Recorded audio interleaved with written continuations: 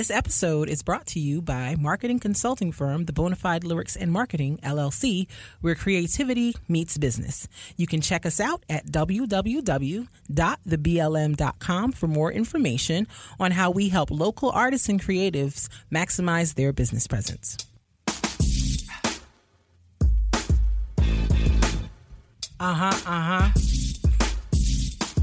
Yeah, boy. Yeah.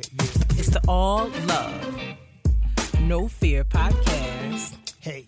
It's the All Love, No Fear podcast. Hey. Check us out. It's the All Love, Oh, No Fear podcast. All Love, Oh, No Fear podcast. Hey. Yo. Wow. That was mad late with the sketch. You yelled. You yelled really loudly Yeah. into my eardrum. I appreciate that. This is what I live for. To Yeah. be aggressively attacked in my eardrums. That's No, what you don't live for that. That's what I've always wanted, you know? You could want it and not live for that. Well, I mean, the way you screamed in my ear, it did make me feel as if you think I wanted it. So, yeah, I'm just trying to get on board with what you were doing. All right, let me adjust these levels on our new mixer board. Yes, Mark is very excited about this mixer board. He's been over here like geeking out for the past few days, fooling around with it and getting to learn it. He's like a kid with a toy. Yes. At Christmas, he I'm was like, I have to learn all of these parts of my new toy. Yeah. And I'm just going to be fiddling. So that's what he's doing. How much closer you want me to get to this mic? Like what? Almost kiss it. No, I don't want to. I said almost kiss it. But I don't want to almost kiss it either. You have to get close. Ay, Dios mío. So much stage managing here. Have a conversation with the mic. So much stage managing. Why can't you just do it how I want to do it? How about that? You got to be intimate. Get on my nerves. Intimacy with the microphone. I don't want it, Mark. No, I'm not Jill Scott. Bye. That's fine. Bye. All right. So how do you feel?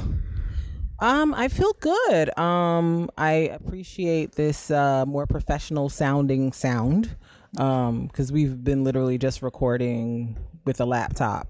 Yeah, on the laptop. Which, you know, microphone. it has done what it did. Yeah. But I'm like, oh, this kind of makes me I feel like we're back in the studio again. Yeah. We getting there. We moving towards almost professionality there. level. You know what I mean? We get there. Word to Big Bird. I believe in those. Same. Word. Same. Look at us. Living it up. Zooming it. Killing it. Getting equipment. Getting equipment. Not getting equipment. Well, what else was I supposed to say? Yeah. Trying to be accurate here in my representations. Yeah. But yeah, we are good. We got our mixer board. We'll be able to mix a little more and see how everything plays out. It should go well. Mark about to be a sound engineer now. No, I'm just no. Okay. I'm always like good for what I'm doing. Like, you know how like it's like I can take pictures for like myself. Mm-hmm. I can't take pictures for like the world. I'm not a photographer.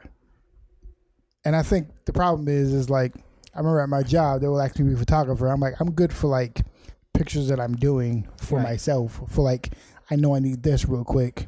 Let me take a pic. Like I'm very functional with certain things. That's Like very like solo functional with what I know how to do. That's fine. I can edit videos for my own podcast. I can edit your videos as well. This is not my. I'm not a true video editor. Like, this is not my I can thing. do some video editing. Like I've done it for somebody. I've done what I can, but to make it like a full skill set, nah, I'm not gonna do that. That's not. You're not. I'm not gonna act like I'm great at this. That's not your vibe. I do what I can. I'll say that. All right. You do what you can. Yes. You do what you can. Word. So we're gonna get right into it. Word. Into it. Word. Love it or lose it. Love it or lose it. You mad hype. Love it or lose it. Love it or lose it. Love it or lose it. So hype. Is that's new? That's a new song. New jingle. Love it or lose it. Love it or lose it. Can we introduce the episode also? Yes. Oh my God. We are season 3, episode 2 of the All Love No Fear podcast with your host KB and your co-host, myself, Metapoetic.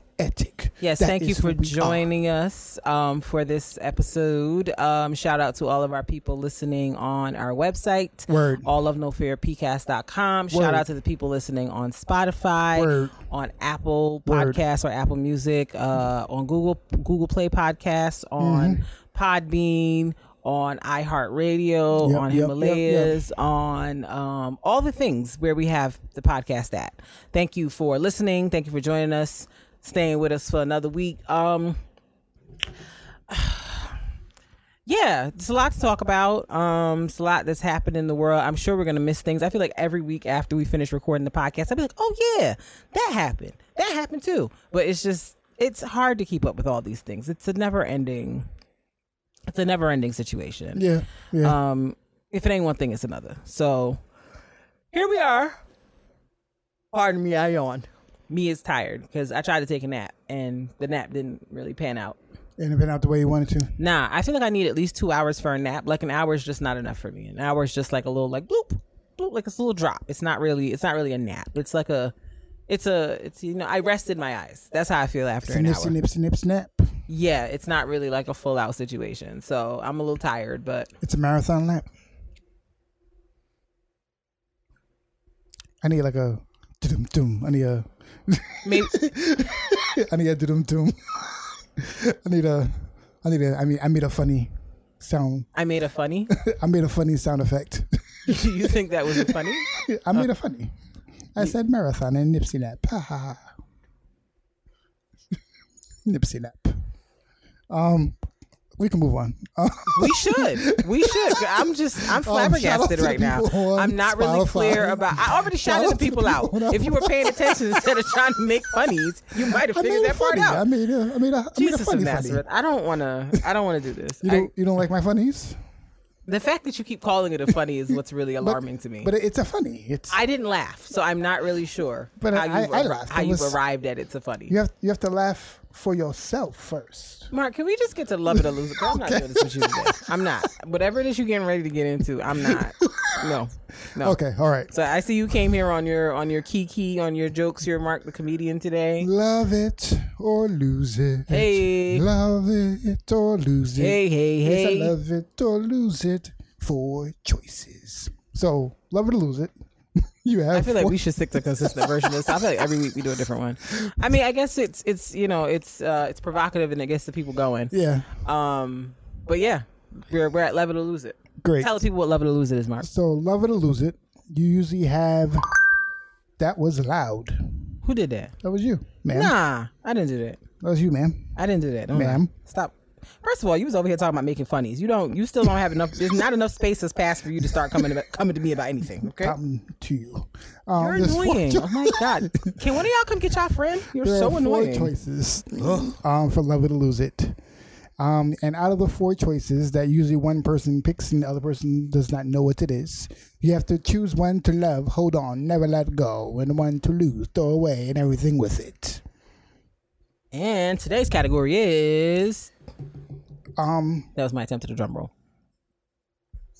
Things to write on. Okay. Okay, because like we all like write notes or Okay.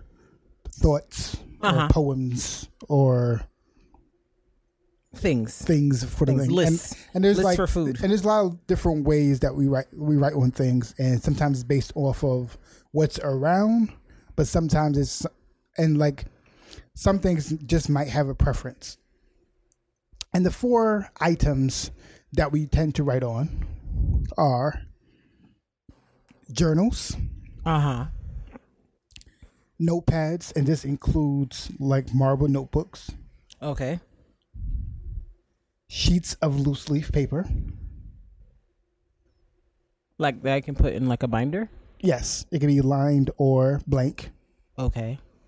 or random scraps of paper. These include things like receipts, envelopes, random paper you find around and start writing on. Okay.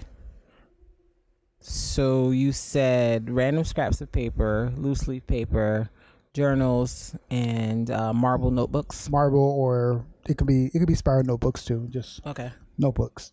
Okay, so am I gonna go first? Yes, lose it. Lose it. It's gonna be the scraps of paper for me. Scraps of paper are awesome. Because see, here's my thing. I may write something on a scrap of paper, and then I'll throw it inside of my bag. But then it just becomes a collection of scraps of paper in my bag. And I don't know about anybody else, but like as a woman, I always have a pretty large purse. I'm trying to downsize to smaller purses, but I always feel like they just don't have enough room for all the things I need to carry. So I have large purses usually. And one scrap of paper eventually turns into like 10. And then I've just got a wallet, my makeup, some lotion, some sunscreen, whatever other little knickknacks, my phone, and then like a cluster of paper in my bag. And I get frustrated and eventually throw all that paper out because I'm like, I'm an adult and I do not need to be walking around with random pieces of paper inside my bag. I'm sure I've lost out on many a CVS savings because I just be throwing out them long receipts after a while. Those receipts, it's a little ridiculous. And I don't feel like I patronize CVS enough to be really paying attention to it. So I just do not enjoy like just random scraps of paper in my area. So like envelopes, receipts, napkins, all of that. I just want paper out of my purse. And it's like even when I like put stuff on like the fridge and stuff like that, random scraps of paper, I end up eventually throwing it away because I think something about random scraps of paper bothers me. It just seems very cluttery and hoardery, and I don't particularly enjoy that feeling. It doesn't thrill me. So I would have to say my lose it is scraps of paper. I mean, sometimes I get that that's all you have access to in the moment to write certain things down, but like, because I've definitely written like an important phone number or address or something like that, like on an envelope or something. But then like once I have access to like my phone or something, like I'll take a picture of it and then throw the piece of paper away. So yeah, I would say scraps of paper is my lose it, because I feel like it's just not organized. It's not organized. It's not. It's not organized. Yeah, for me, my lose it are the loose leaf paper. Loose leaf paper that goes, the blank or the line paper that goes inside the binder. I know this sounds like a random question, but I say that because I write a lot less, more before than now, later. But I feel like it's just always been hard to write in binders for me. I don't like writing in binders, I'll be honest. I just don't like writing in binders. And I feel like that's the only place that loose leaf paper can go. Yeah. Because loose leaf paper anywhere else, like any loose leaf paper that is crumpled is now scrap. Correct. Like loose leaf paper is annoying to me.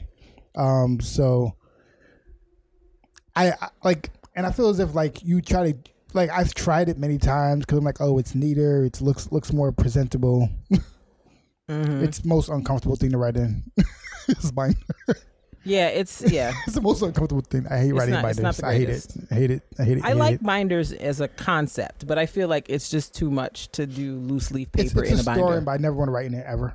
Because I feel like you got to have the binder, but then you got to have the sheet protector so that the piece of paper doesn't rip away from the metal. It's trash. I remember I used to sit and put the reinforcers on my thing. Like I used to sit down and do that. Yeah, I took real time to do that. Too much. Just give me a book. Stressing you out? Yep. What's your love it? My love it would have to be journals. I think I like the organization because all of the things I'm writing down is in one book. The pages are usually like sewn together or connected in such a way that it would be very hard to separate them. So I like the fact that everything stays together. And I think the thing I like about journals is that there's so many options for journals out there. Like you can literally get any type of journal your heart desires. Like if you just want just something with lines and empty space, you can. If you want to get something that has like inspirational quotes like on each page, you can do that. You can get, journals that give you prompts about what to write about every day or every time you go in to write. There's just so many options for journals out there. So I just feel like that's my idea of a good time if I do want to sit down and write, because like all my thoughts are organized in one place, and if I ever want to go back and read it, which I have, and I'm mortified by the things I've written, because it's just I found a journal from like 10, 11 years ago, and I'm just like, girl, what was you talking about? But in my defense, I was, a young 20-something, just young, and just I was concerned about 20-something things. But like looking back, I'm like, oh, you sound so stupid. But it was valid. I felt my feelings in the moment were valid, but it was just like looking at it, I'm like, okay. But so I like journals because again, the organization like allows you to like go back and look at some of the stuff you've said and kind of take stock of like where you were versus where you are now. So I mean, you can't really do that with scraps of paper because eventually, like ink fades and stuff. It just isn't as sustainable. So I think journals is my love it. What about you? Funny. I want journals to be my love it. I want it to be. But I want it to be a journal because I feel as if with a journal, it's organized. Like everything you said is organized, things together. Like you look very studious writing it. But I think I love scraps of paper. I think I love scraps of, and I don't know why. And I think I like scraps of paper because I've written my best poems with scraps of paper. Because anytime I've had like a great idea for a poem, I've never had a book. It has never happened. Never in the history of my life has I had a journal and a good idea at the same time. It's never happened in my entire life. I can't. It's a good idea and journal been in the same place. It's just like, where's that? Oh. Like I'm more inclined. I'm more inclined probably to choose like notebooks because at least it was like in the middle of biology class, like a poem would pop up and I write inside there. But like, but that would happen. But like to be like a poetic journal in front of me and a good idea, they just never intersected at the time I needed to intersect. I need you to figure out what's happening in your life. Every time I try to sit down with like a journal, I'm like, yeah, I'm going to write some poems. Trash. So like, would it be helpful for you to carry? I don't know what to do. And let's establish Mark has about 37 journals. I do have a lot of journals. Around. I'm just about to take them at this point because you cannot take my I journals. can do whatever I want because some of them I paid for. So in theory, I can do whatever I want. What I write in those journals are poems I have already written, but like new poems very rarely actually happen in those journals. Now they're my journals, so that's that on they that. They all have words. They have my poems in them. So you can't just take my journals. I can. Stop being a jerk. No, you can take pictures of your journals. You can scan them, make them a PDF. You don't take my journals. Put it on your computer. Listen, I want to put the journals to good use. You over here just like I'm never going to have an idea and the journal at the same time. I'm putting them to good use as writing poems that I've written already. The problem I have is writing new poems in the journal.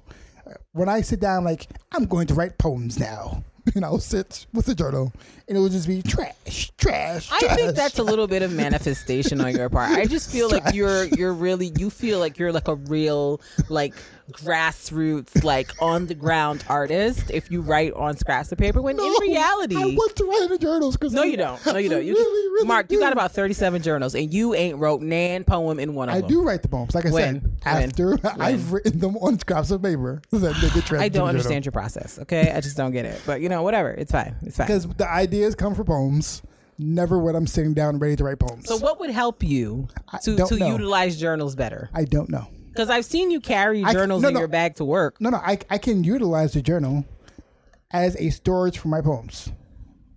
But what you're saying to me is your process is I am writing on scraps of CVS receipts and napkins, envelopes, which I'm then going to transcribe into a journal. Yes. Okay. To me, it would just seem like just take the journal with you when you go places. Which is the problem because there's many lost good lines out there of these scraps of paper that I've lost.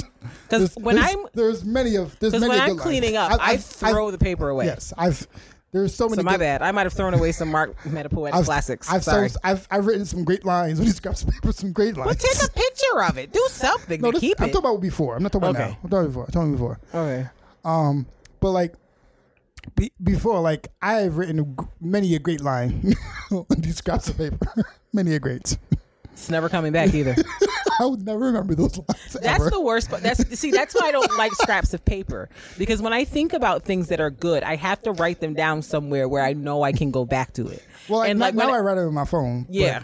I'm like, I'll either put it on my phone or like write it down in like a book or something that I know that I'll be able to go back to it and find it later. Because if I put it on a scrap of paper, there's a good chance it's going to get thrown in the garbage. Now I write random notes in my phone all the time. So I have that. But before, so many great lines. Just gone. It's gone. It's gone. Never be seen again. There's somebody's landfill, or they done got recycled into some type of umbrella or something. Or someone used that poem and another got it in their book. And you're like, wait a minute.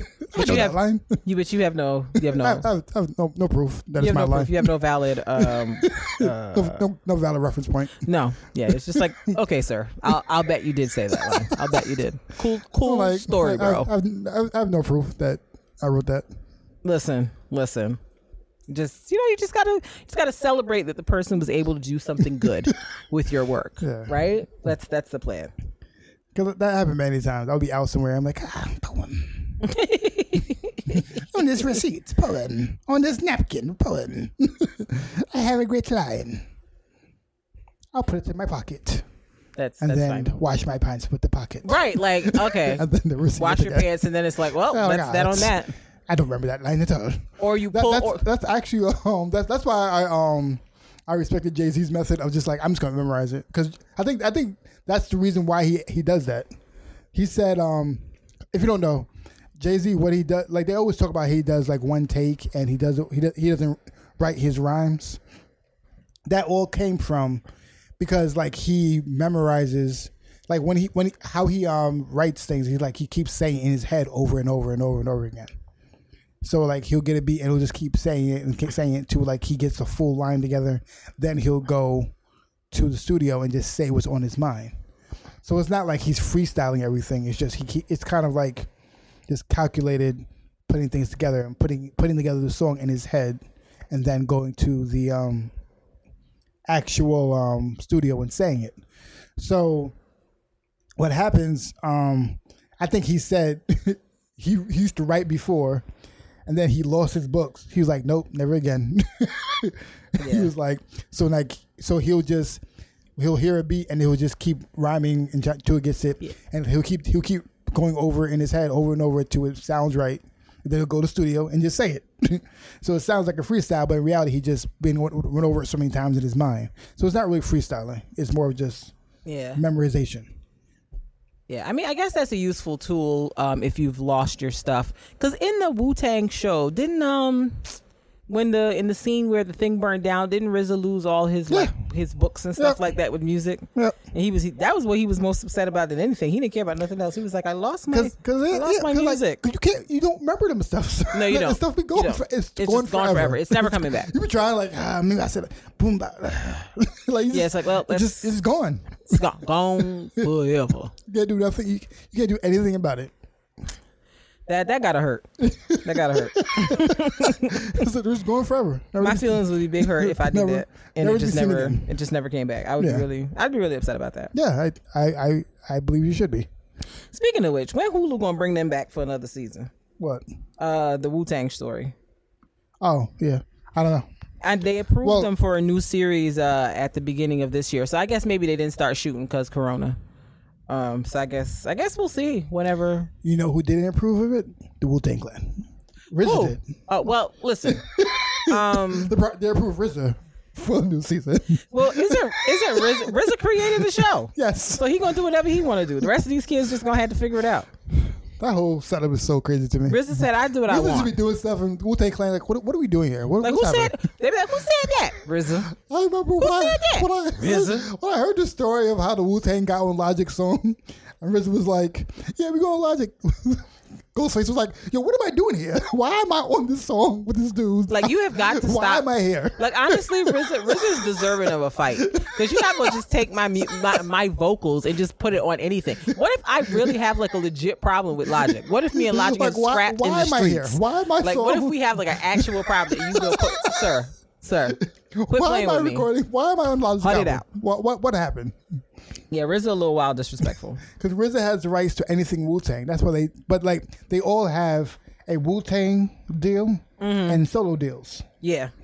So anything Wu-Tang related, he's in charge of. And I mean, I think ultimately they make money from what he does, Which is fine, but like I'm sure some of the stuff they just be like, nah, come on, man. like why am I here? Like why you do this? Like why? when RZA like sold that that album got sold to that random white dude, there was like, what's going on? Like what are you doing, my guy? Why am I associated with this? What is the reason, sir? What is happening? What is the reason? Please explain. RZA What is the reason? RZA sir? is wild. He's a little out of control. He needs a little. I'm proud of them for not jumping him at any time. No, seriously. I mean, I feel like there might be some fights. They might have done it a few scenes. times. I'll be honest with you. Bro, you trying me? You're trying doing my a lot. whole entire life for what? Why are you trying me this way? But for what? But that's what's up. Let's move on. Yes, let's move on. What That else? was a love it or lose it. Hey, love it or lose it. Hey. All right. So what are we talking about today? Main topic. Wow. So what we wanted to talk about this week was just parenting in this quarantine. Word. It's for the birds. Mm-hmm. I'm just gonna start there. Shout out to tweet. all. Continue, please. Why should I? Why should you not? Because I'm like, what is he saying? I'm like, is he saying tweet? This is what I have to go through. Just so y'all know, this is my life. So I want to talk about this because I feel like we parents who are out here, especially parents who are working from home, Word. we are just not being our pain is not being understood. It's not being addressed.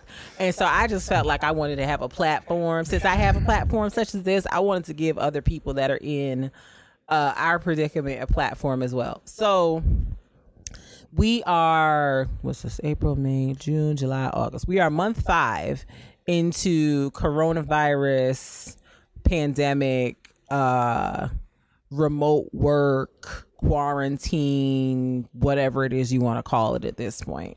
I saw a tweet this morning that said, I remember thinking when this first started, oh, I'm sad we won't have Memorial Day. Now I'm like, will we have Halloween? And it made me laugh because I remember being like, ain't no way. This about to be like out here for like a month and then we just gonna go back to doing whatever we've been doing. And that has turned out to be like the biggest lie. All the things are canceled. Everything's all canceled. The summer things are canceled. All the summer things are canceled. I'm like, yo, it is August. And you know what we've done for the summer? Nothing. Been in the backyard. Been in the backyard. Been on the street. Been walked around the neighborhood. Social distance barbecues. Yeah. And, you know, that was one socially distanced barbecue. I mean, it was wild. And in this new climate, you know, we're all on Zoom every day and on phone calls and blah, blah, blah, blah, blah. And for the parents working from home, I understand your struggle. I relate. I am with you. I am, you know, we're in this together. Word. We're in this together. 'Cause let me tell you something.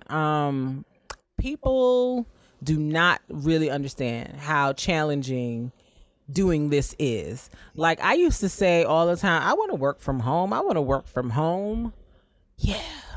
I'm good on that. I've You do not? Nah. I feel like I work harder at home than I did at work. You do work harder from home, yes. I'm like, I be at home cranking this stuff, like going hard. And I'm like, I don't feel like I was doing all this when I was actually at the job every day. Like I don't feel like I was doing all this. And then when I am trying to wrangle a toddler in the midst of trying to work is just insanity because my 2-year-old does not care. No. About me working. She wants me to play. Yep. She wants me to manage her Netflix. Yep. She wants me to prepare meals and set her up to eat said meals. Like she expects me to, as far as she's concerned, my job is dealing with her for the day. She doesn't understand why I continue to be on the computer and phone with these people. She just does not. She does not understand. She doesn't care. She's just like, girl, put that phone down and come over here. Like, and I'm like, yeah, like, and I know it's hard because like I'm going to the office, living his best life. Every day you leave, I just be like, look at him. I don't understand why. I feel like you like going to work and having fun. I'm going to work. You're going to work and having big fun without me. I'm going to work. And having big fun. I feel like you come home like this. Big child-free fun. I feel like you come home. I come home and you're like this, having fun at work. I'm like, Kristen, you look way more relaxed than I do when you get here. I'm tired coming home. Okay. But I do understand. I'm tired too. Correct. I'm not. That was the point I was trying to make. The point I was trying to make before you tried to dismiss my tiredness. Wow, you were just dragging it now. Who said anything about dismissing anything? Who said that? Was that even though I work my 9 to 5, I come home and I'm like, I know Kristen is tired too. Yes. I'm tired too because you're trying to work. You have all these meetings and wrangle our 2-year-old at the same time, which is because it's not like she's a worker who she's not on the conference calls chilling. Right now.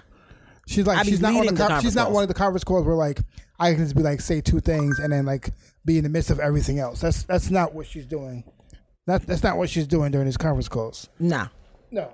Not even a little bit. The reality is she is a supervisor. So she supervises a good amount of people. Yes, 14 to be exact. So she has to be on top of all these things. So she's in these meetings, leading meetings and being like a head person in these meetings doing things in the midst of a 2-year-old acting crazy. Yeah. And I mean, she's a great kid. She's Yes. a great kid. Yes, but it's just she just wants attention.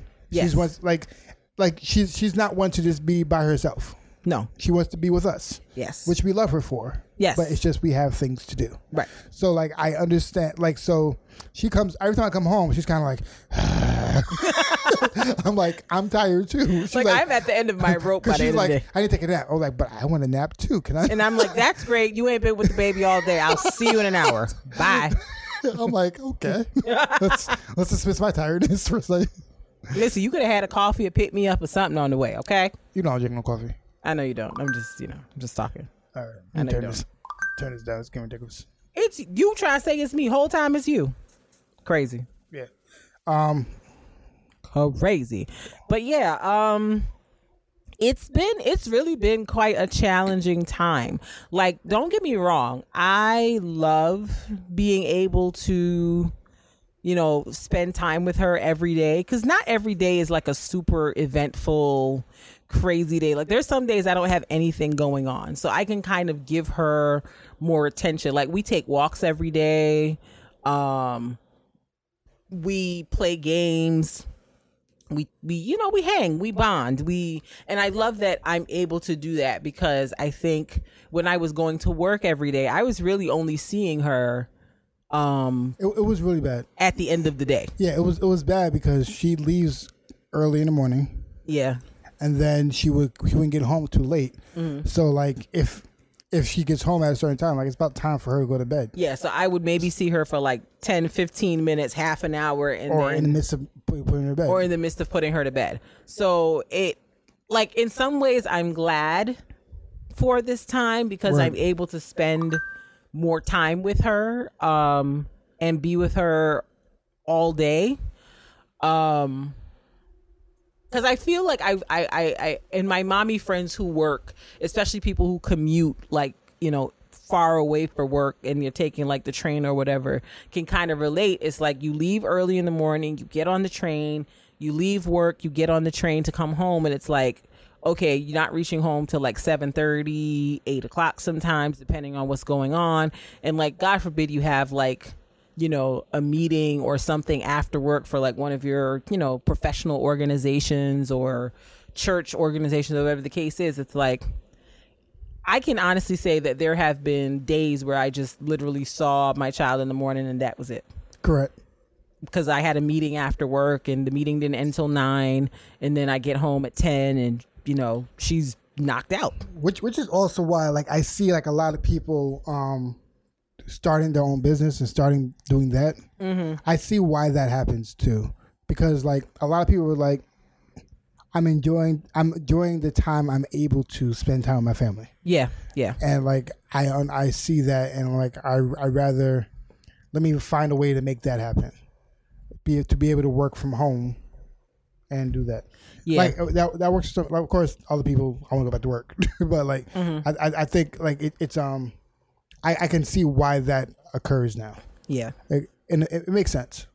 Yeah. I mean, don't get me wrong. I definitely appreciate the fact that I have a job that enables me to work from home, because at least I feel more comfortable knowing that I'm not going out into the world every day and potentially bringing coronavirus back home. Like, I appreciate that because I feel like I would have anxiety if I had to physically go into work and then come home and see my child every day. And I would be like, oh my God, like, I'm just nervous about, the fact that, something might be on my clothes, or like I might have touched something. Like, I would just be anxiety ridden. So, and especially because you would take the subway. Well, it's just so many.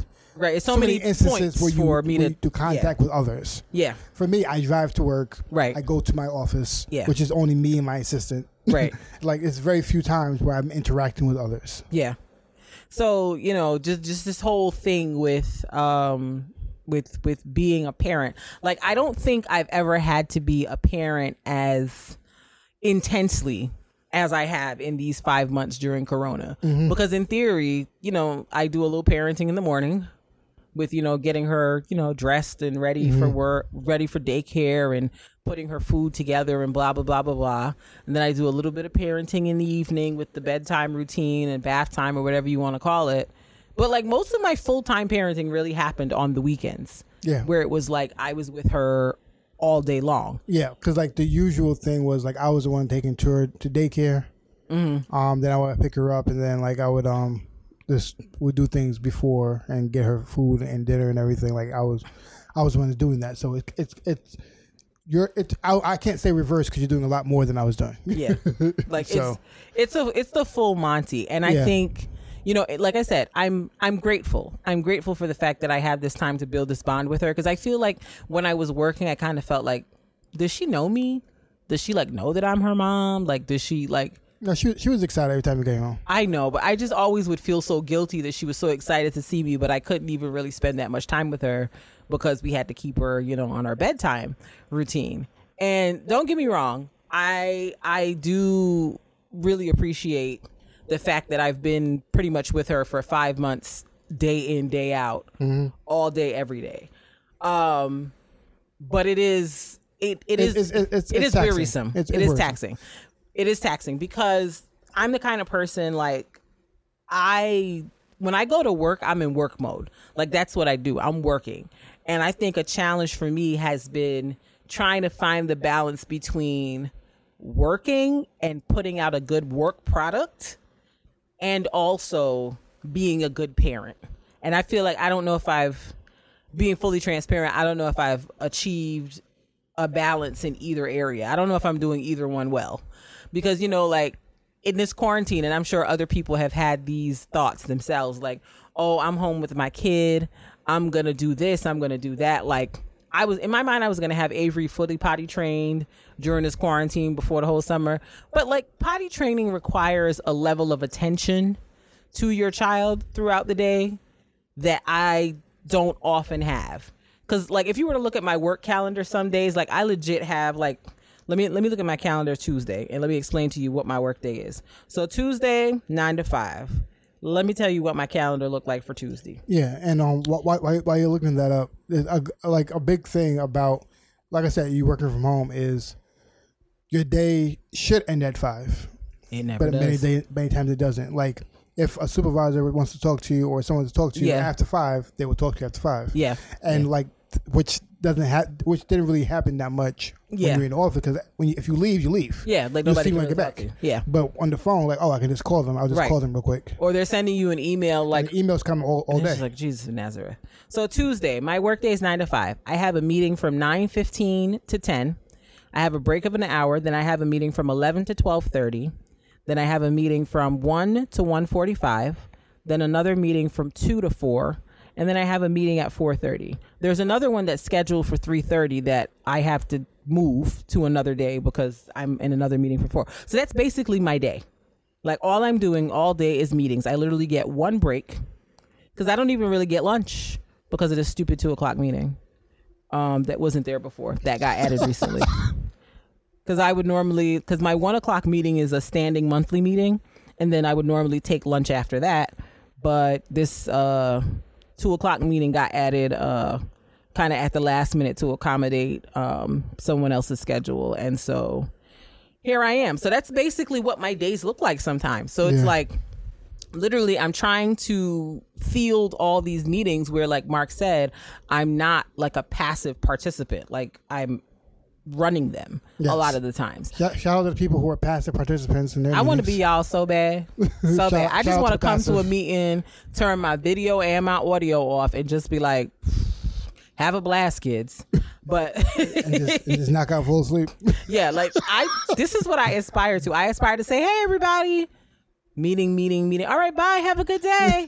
Like that's what I aspire to. Like that's what I want. Like you don't even understand. I think I had maybe one meeting in a month where I can actually do that. All the others, I have some type of active role in. Yeah. And it's very stressful. So like literally like that's my calendar for just Tuesday.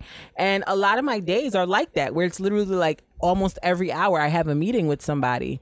And it's hard for me to like just balance it sometimes because, and sometimes I reschedule those meetings. I've done it when it's just like, I literally can't do this right now.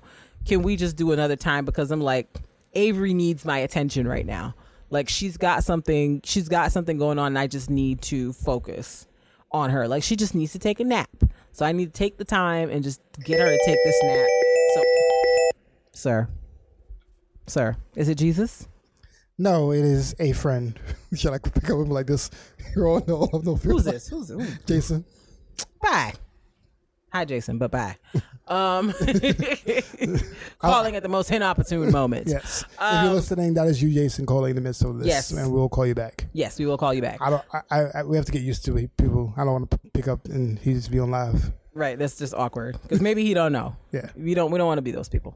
But yeah, like it's a challenge. It's really a challenge trying to do stuff. So like, for example, like I said, with potty training, I've been trying to do it. And some days I really do be like, okay, I have the time where I can sit and do the on the hour, like sitting on the potty and monitoring. And then there are days like Tuesday where I'm not going to do it because there's literally no time. I can't do it. Yeah. And then, toddlers are very curious. So, there'll be moments where I'll think, oh, she's sitting playing quietly. And then all of a sudden I hear the water in the bathroom running. And then I get up and I'm like, what are you doing in here? What's happening? What are you doing? So it's like sometimes in the midst of meetings having to like excuse yourself and get up to go investigate. Like people are understanding at my job about the fact that I have a toddler, and they're like, it's cool, we get it, no worries. But it's just, this has been definitely one of the most challenging things I think I've ever done. And I appreciate that my where I work, my direct supervisor is really understanding about the fact that I have a child and that some things may take me a little longer, or you may hear a kid in the background, but like I can't imagine what it's like for people whose jobs aren't as understanding, or they don't have anybody, like it's literally just them all the time. Like I can't imagine like how that works. Because I feel like at least in the morning sometimes with Avery, like you entertain her for a little bit before you leave to go to work, so that I can, kind of take my time or get a little extra rest or whatever the case is. But I can't imagine people who are just like, it's just them and their kid or kids. I don't understand the people who have multiple kids that are like home working from home. Like, people got, and I'm even with the homeschooling, like the people that were doing that, like God bless, congrats. Like I can't imagine like how you have to homeschool at the same time. Yeah, like it's crazy. And like that, and that's where like when we talk about sending back to school, and it makes people rethink this daycare thing. Yeah, makes you rethink. I think this is what you should be thinking about, especially even when you talk about voting and how daycare is handled, or fighting for certain things. Because you can see now how important daycare is, even if you work from home. Yeah, yeah. Even if you work from home, daycare is important because people try to discount it from like people will try to discount daycare, like if you work from home, or discount if you are home, or you're just looking for a job and not knowing that you need that daycare when you want to look for the job. Like, yeah, just to find a job, you need the daycare. Yeah, and everything, and that's like a big part, a big hurdle for people trying to get a job, especially like that was a big hurdle before. Yeah, a big hurdle before, and that's like a big thing in public assistance. And like, I'm not talking about the people who abuse it. I'm not talking about any of those things. I'm talking about the many people who just need daycare just so I can look for a job, and then I need daycare while I'm at the job until I'm able to afford it. And now I have to be able to afford a certain number just to pay for this daycare every month and pay for rent and everything from there. Because many times the daycare is about the same amount I will be paying for rent. Yeah. So like I've seen people who have to pay $500 a month. I mean a week. I'm sorry, $500 a week. Mm-hmm. $500 a week for daycare. $400 a week for daycare. So $400 a week for daycare. That's about a rent payment. So I have to do that and pay for rent. And so this is when we have that conversation about cost of living in terms of living. Like, if I'm not making this enough money for that, then I'm going to need assistance. Right. Yeah. I'm not making enough money to find a job. Mm-hmm. And to have a job when I have this child. Right. And everything. And it's not that I want to be with my child, but I can't work and do both. Right. And this world is set up for for one person working. Yeah, it's set up for a 2-parent household where one person goes to work and bring home bacon, and the other person, their job is to take care of the home. Yes. So nowadays, when the world is set up financially that both people have to work, how are you doing that? Exactly. So I'm not even getting into the single parents who go through so much. Yeah, but just how people be doing this? I don't single understand. Parents go through much because like they haven't changed the way things operate since they changed that part around. Since they changed the laws that women can work, they haven't changed like how things are laid out. Mm-hmm. Like even for schooling, school ends at 3:00 because they're not thinking about someone working. Right. Like the school ends at 3:00 under the assumption that mom is there to come pick the kid up from school. Yeah. But if mom's at work, how does this work? Correct. So like they haven't changed the timing of school. Yeah. After they changed the laws and understood that. Yeah, they just kind of kept everything the same, and it's like and just making things harder. So now people have to make things work with a schedule that doesn't work with them. Right. And I mean, I think it was a challenge before the pandemic of people trying to balance. I feel like a lot of people, ourselves included, were kind of like living in this precarious balance of everything going right in order to sustain the kind of life we were living. Yeah. And this pandemic just kind of threw it all out of whack for everybody. Because I think when the pandemic first started, daycare was open for like a good 2 or 3 weeks. So we were still sending Avery to daycare because, you know, it was a small daycare because we had to work from home. So it was like, all right, bet. But then when the daycare was like, all right, I think we're going to close down, we were like, So we had to try to figure out our meetings as we go. Because we were both working from home. We both had meetings. Yeah. So like, I was like, all right, when you have meeting now, and then if we both have a meeting, you're like, all right, who can like chill more? Right. Who can chill more so you can like have Avery, because like hopefully the managers are on the call don't look at you crazy when you have your child walk in. Right. And everything. Loudly. And like screaming. Yeah, because like you can try to say, oh, grandparents, but they got to work too. Right. Yeah. Yeah. And they have their own life. Like I'm not. And everybody doesn't have that availability in the first place to like call on a grandparent or somebody who's just like who's somehow not working. Yeah. Who's like at the house just like waiting to take your kid. So it's it's been very And a lot- challenging. especially now. Like if you don't live with the grandparent in the house, then you don't want to like get in your car and take them over there. You don't want to infect your grandparents, your parents. Yeah. Because your parents might be susceptible to coronavirus. Right, exactly. So it's like, all right, so how do we operate in this space? Right. Like it's just, you know, I feel like a lot of people are just kind of taking it day by day, and there's no real strategy necessarily. No. It's just kind of like, let's just see what happens. Let's see what happens. Let's see what happens today. Yeah. Every day's a new day. Let's see what happens. 'Cause it's like, it's just insane. Like I said before, like I had these goals in the summer that I was gonna like potty train Avery, and I was gonna sit down and do more intentional like reading time with her and be consistent about it, and I haven't been able to do any of it. Because it's like, even on the days when I don't have as many meetings, it's still like emails galore and text messages from people that I supervise, like that are asking me things and like in need of stuff. And so it's like that in and of itself is mentally exhausting. So it's like by the time I'm finally done, sometimes I don't have anything to give in terms of teaching Avery stuff or doing any of that. And you know, even like I feel really bad about the fact that she does so much screen time throughout the day. But it's also like, if my place of work expects me to do any work, I can't do that while she's like in my area all the time. Like I do need to give her tablet or let her sit in front of the TV and watch a kid show like Word Party. She loves Word Party. And, you know, that show teaches a lot of stuff. So like I appreciate the fact that it's educational, but it's still like, in a perfect world, I wouldn't have her watching TV as much. But because when she was going to daycare, like she wasn't really watching TV like that. Because even at the daycare, like they had a TV there, but they did a lot more playing and stuff like that throughout the day.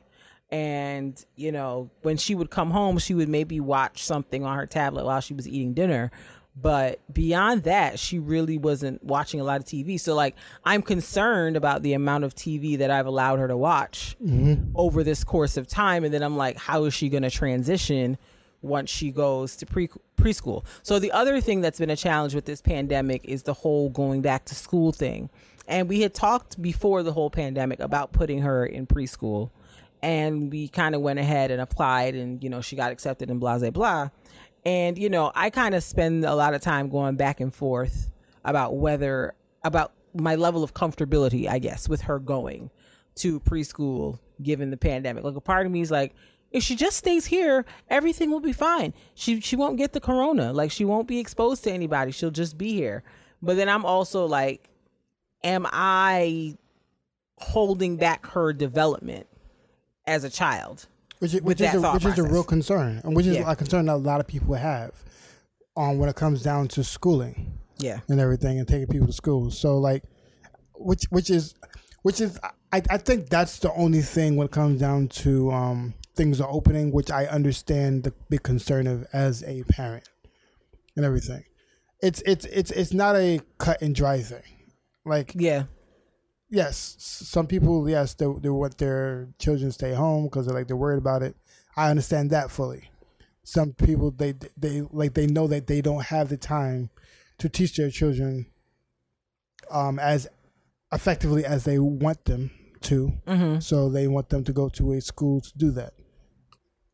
Because even if she was getting schooling and schooling was teaching from where they were to the house, we'd still have to be there for it. Yeah. It's not like we just lock her in the room like, all right, go to school, and then we're over here doing our work. We still have to be there for that. Right. We're still impedes on the things we're doing. So it's like it's not an easy thing to do either way. No, not at all. And I will be honest that, you know, I appreciate the school that she's going to. They've been very, very upfront and open in their communications from the jump. they, shared their reopening plan with all the parents and let us know that they submitted it to the state and they're waiting for approval. And, they've gone into detail about what their plans are to keep kids safe. And, I can tell that they've really thought it through and that they're really trying to be as cautious as they possibly can to make sure that the children and the staff as well are also protected. So that does give me some kind of small comfort, but I still, I think it's just a little bit of mom guilt of, feeling like, oh my gosh, like what if something happens, blah, blah, blah, blah, blah. And I think, ultimately in this time, I think you just got to lower your expectations, which sounds like a really awful thing to say in most normal circumstances. But I feel like you kind of just, like I said, have to lower your expectations and just kind of take each day as it comes and just kind of be grateful for what you are able to achieve every day. Because I think that when you start off with these really lofty aspirations and things you're going to do with your kid and blah, blah, blah, blah, blah, and it doesn't come to fruition, you end up feeling like, oh, I'm a bad parent. I'm not doing enough. And there are some parents who are out here killing it. They out here teaching their kids and they doing this and they doing that and they're making great strides. But, I think you have to recognize that, everybody's situation and abilities are different. And, as long as your child is still alive and healthy, you're doing something right. And I think that's something I have to constantly tell myself is like, despite the fact that I may not be able to do the things I want to do every day, or I don't think that I'm spending enough time focusing on Avery throughout the day, I have to realize that, she's happy. She's healthy. Like all she wants is to just be with us. And that's what she gets. She gets to be with us every day. And that makes her happy. And I'm like, you know what? If that's what it is, then I guess I have to be okay with that. Word. But yeah, it is definitely like, you couldn't tell me that this was something that we would be facing at this particular point in time. It's just insane. And it's like nobody really had time to adapt. Like it literally was just like, and now you're home with your kid. Like there was no warm up, there was no pre, like literally she went to daycare on Friday and then Saturday the daycare provider was like, yeah, I'm not opening back up next week. And it's like, so she's here. So she's here. Oh, okay. Because I had plans for her to come next week. Like I had a whole situation set up for her to come. And so now you're saying she's not. So she, okay. All right. Right. All okay. Right okay. All right. That's where we are. Okay. That's where we are.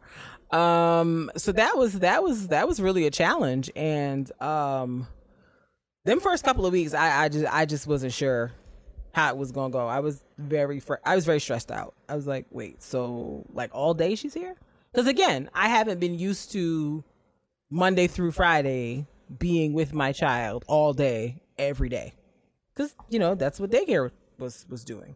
So it was just, I think we found a rhythm and a routine now that works most days. But, some days, depending on how my schedule is set up, things get a little different. But, it's just, you just got to take it one day at a time, man. Yeah. And because, like I said, this is just a time when she's exploring a lot more. So, like, a kid that explores just does things. Right. And it's like, you just got to keep, it's just like, it's the challenge of like doing your work, but also keeping your ears and your eyes open. Because like I said, she's at that age where she can like reach things. So it's like, we had to put like, the doorknob thing on the bathroom door so she wouldn't go in there because she thinks everything in the bathroom is a place to give her toys a bath. And, that's been fun. And none of them are. None of them are, which is the crazy part. But that's what she thinks. So it's like, trying to stop her from giving the toys baths where they don't need to be bathed. Trying to keep her from, turning on the stove because she can reach the stove now. It's been a lot of child proofing that we didn't necessarily have to do because she wasn't home all the time.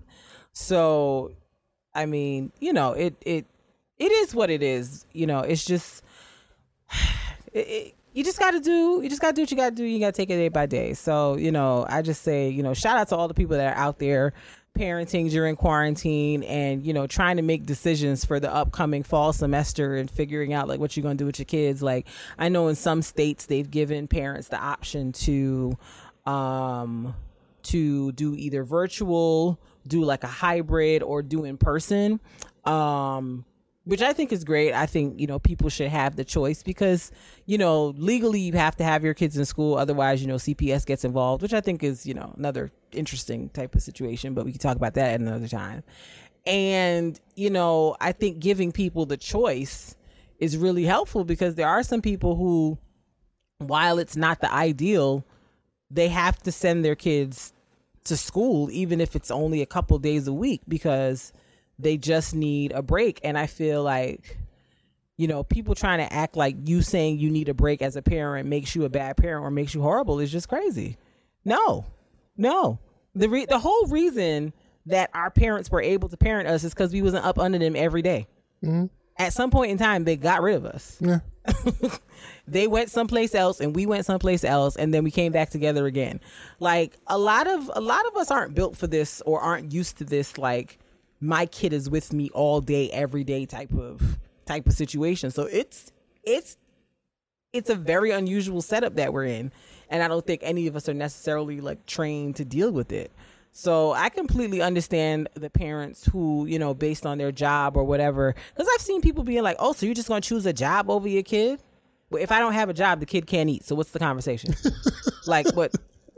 It's not that I'm choosing my kid over my job or the job over the kid. I'm trying to do the rational thing here. Mm-hmm. Because if I say, as a person who has to physically go to a job every day and doesn't have a reliable daycare strategy, that I'm going to quit my job so I can stay home with the kid, I'm going to be homeless because I don't have a job. I don't have money to pay my rent or my mortgage to stay in this house with the child. So ultimately, we're going to be homeless.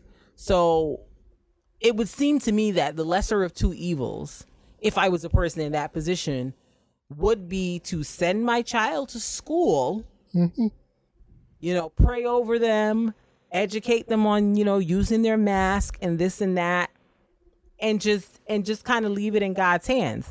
I'm not saying be irresponsible and just be sending the kids out there just doing whatever, but it's like we have to be mindful of the challenges that other people are facing and have. Like, if I'm a single parent with 3 kids who are school aged and I work as like a nurse or some other kind of essential worker, like I have to go to work, I don't have a choice.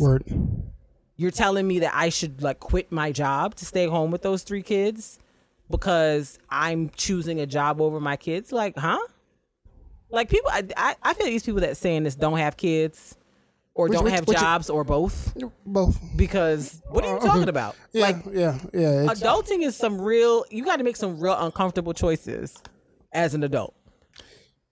And like, it might sound like we're saying if you don't have kids, you don't have a say in the matter, and we are. So. I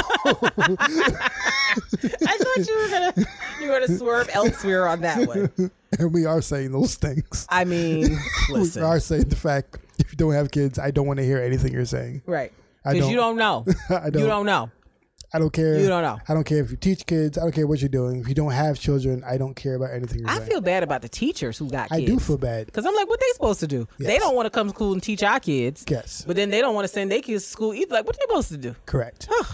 The struggle, them poor people. Yes. I just feel bad for everybody who's in the situation and has to make this really trash choice. I do. But I will not listen to you if you don't have children. Right. Like, you don't have a dog in this fight, sis. You don't have nothing to talk to me about. Bye, girl. I'm going to do what I do. You do what you do. I also don't listen to you if you have one person in the household who works, who makes enough money for everything, and you have one person who can stay home and do nothing. I won't listen to you either because you don't understand what. Like, you can't relate to my struggles, sis. You don't have any relation to what's going on. Right. Like, so you just stay home with your baby and you do I don't want to hear you either. I don't want to hear it. Shut it up. Everyone else, yes, you can talk. But yeah, but the rest of those 2 categories, you can shut up. Bye. Yeah. Okay. Get out my face. Let's get out of here. If you have any thoughts on this topic, you can find us on the Facebook or the Instagram or the Twitter or email us at I don't think anybody heard that. All love, no fear, pcast@gmail.com. I don't understand why you be a singer when you get on this podcast. That's the part that confuses me. Every other time where you're like required to sing in like a real scenario, you're always like, get on the podcast, it's a bunch of singing. You know what the problem is? The problem is, ever since in college and I got in front of a mic, I have a problem with mics. I have to utilize the mic in different ways. I'm infatuated with mics. And I realized certain people are like that. I have a few friends who are like that, like mad shy. When I'm like, what do? I'm like, wow. I don't know. It's just it's a me and a mic thing. So much. I enjoy microphones a lot. So much. But it's fine. It's fine. It's me and a microphone thing. Okay. That's 100% your business. Put a microphone in front of me and I will talk. Okay. That's your business. Put a microphone in front of me and I will talk. Great. I'm proud. All right. Yeah. Any thoughts? Let us know. For sure. Holla at us. Let us know. We're happy to consider other points of view and like other parts of the conversation we may not have touched on. Because I'm sure there's more, but Or not. I can't. Why do you like this? If your point of view is trash, then no, I don't want to care. Like we have to evaluate it first to determine if it's trash. You can evaluate and then say like, oh, that was trash. That's fine. That was a trash point of view. I don't like it. That's fine. You can do whatever you want, honey. All right. Next we have Artist Spotlight. Yeah. Shining. Yeah. People didn't need to hear that. They did not need to hear that whole thing. Speaking of that song, I thought I liked that song a lot more, and then I played it the other day in the car. I was like, I gotta turn this off. I don't know why you turned that on. I don't know. When it came out, for some reason, I liked it, and I was like, I was like having a Beyonce, Jay-Z, like DJ Khaled, like song mix bop situation going. That song. I don't like it either. I thought I did. I literally never liked that but song. I don't like it. I was like, oh God, I got to turn that off. I said, ooh. I think I barely made it through the first part, and I was like, I don't like this. I got to get this out of here. There's a few Jay-Z, Beyonce songs that they do together that I do not like. Yeah. Like Top Off, I particularly enjoy very much. No, there are some that are good. Because the way Beyonce gets on there and just lets the girls know what time it is. There was a few good songs on the Carter's one. There was a few. Yeah. Not many, but there was not many. But generally I'm fine with them not like doing collabos. Yeah. Like they got to go through a long vetting process before you just be putting stuff out. And I think the reason why is because they're both too big, and they both have too big unique sounds that don't mesh. And I think that's really what it is. Mm-hmm. They're very big in their fields. Yeah. And but their sounds don't. Yeah, they don't mesh. Don't mesh. Yeah. So like it's very hard for them to get out of their sound. So it's like I understand why. Like some songs are okay, but like it's hard to get out of your. Yeah, and it's like all right. Yeah, okay. It's not a like I said it works sometimes. Sometimes it does, and then there's times where I'm like I don't want it. I don't want it. Yeah, I think I appreciate you both individually as artists, but I don't like whatever it is you're doing collectively. But there are a few that I do like. Shining is not one of them though. I don't like that song at all. I really thought I did, and I was listening to it again like, what? Because I remember you were playing in the car. I was like, why are you playing that song? Why are you playing that song? I hate this. Well, I was like, why'd you choose this song? I think when I first heard it, there was something about it that I must have liked. But which part? Maybe it did. I don't know. Maybe it didn't. I don't know. But I remember when we played it like 2 weeks ago, I said, I got to turn this off. I don't like this. Which part was it? Please tell me. I don't know. I don't, and I'm never going to find out because I'm never going to listen to it again. But I don't like that song at all. I'm not rocking. No, I don't like it. All right, but moving on. Artist Spotlight, not Jay-Z or Beyonce. Plot twist. The Artist Spotlight this week is actually a poet by the name of Aja Monet. Aja Monet. Shouts out to her. She's actually celebrating a birthday this month. So shouts out to Aja Monet. Happy birthday. She is a contemporary poet, writer, lyricist, and activist. She is from Brooklyn. Gang. BK in the building. And she is of Cuban and Jamaican descent. Yes. People in the poetry world know her. She's very well known. I've seen her in person. She's very close to Saul Williams. Yes. Like her and him, they perform a lot together. Yes. Or at least used to. It's pandemic times. I don't know who performed with who these days. Solid. But she is well known on the poetry scene. And I've seen her in person now, I think like 2 or 3 times, like perform her poems, and it's just like, wow. Yeah, that is a poet. She's known as being one of the youngest people to win. She was the youngest person ever to win the Nuyorican Poets Cafe Grand Slam at the age of 19 back in 2007, and she is the last woman to have won the title since. So basically, since 2007, it's been a bunch of men. That's interesting. Yeah, because I've been to Nuyorican, and most of the people there that I actually liked were women. So I'm like, who is doing this poetry slam? Who is judging? What in the misogyny? Well, the judging is the crowd, honestly. What in the misogyny? It's always what in the patriarchy? That's what I want to know. Like, if anybody's never been to a slam usually it's a competition, and it usually there's usually a time limit on the poems. It might be a couple rounds. But the judges for the slam are random people from the crowd, and that's why I was saying that. They usually pick 5 random people from the crowd, and I think they all put a score between 1 and 10. Mm-hmm. And they usually based on the poem, the people they just pick random people, they score it, and they usually drop the top number and the low number. And then the 3 in the middle, and that will be your score best out of 30. And whoever has the highest score, in that round moves on to the next round, and then go from there. Sometimes there's different time limits for different rounds. Like it'll be a 3-minute poem first round, 1-minute poem second round, 2-minute poem third round, something like that. Or there might be topic focus. It's just there's different kinds of slams, and that's how the slam is. And it's judged by the crowd, and that's why like it's a fair system but a flawed system, and that's what it is. Because, like I get why they do it by the crowd, because poets are friends, correct? And you don't want a friend or potentially a foe if you and another poet have fallen out, judging what you're doing in the slam, because there's a bias. And the big reason really is that not everybody has the same view of poetry.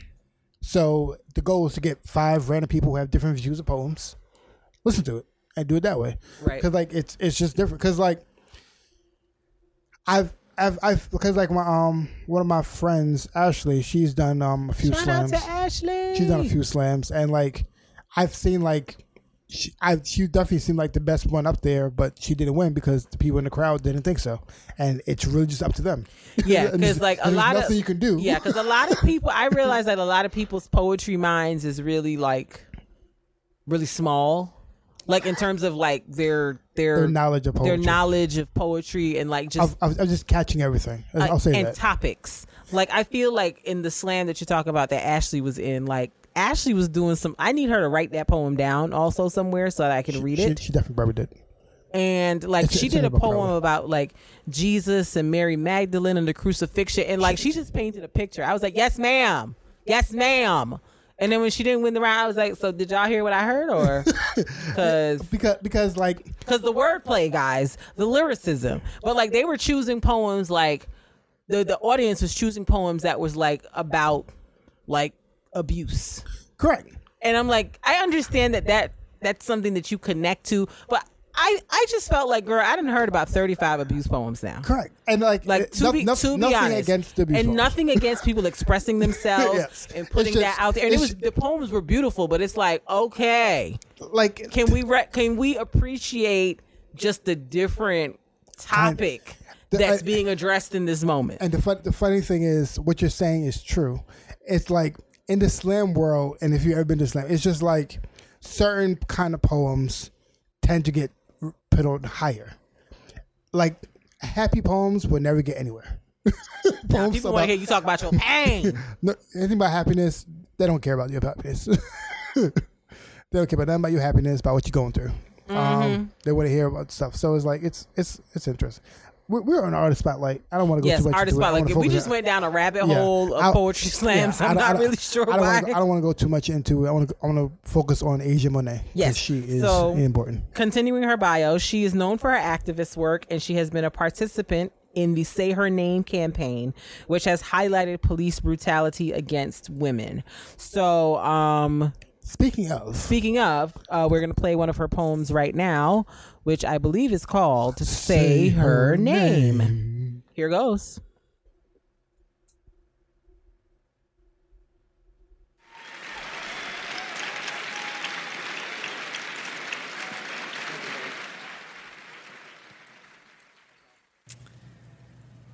Say her name. I am a woman carrying other women in my mouth. Behold, a sister, a daughter, a mother, dear friend.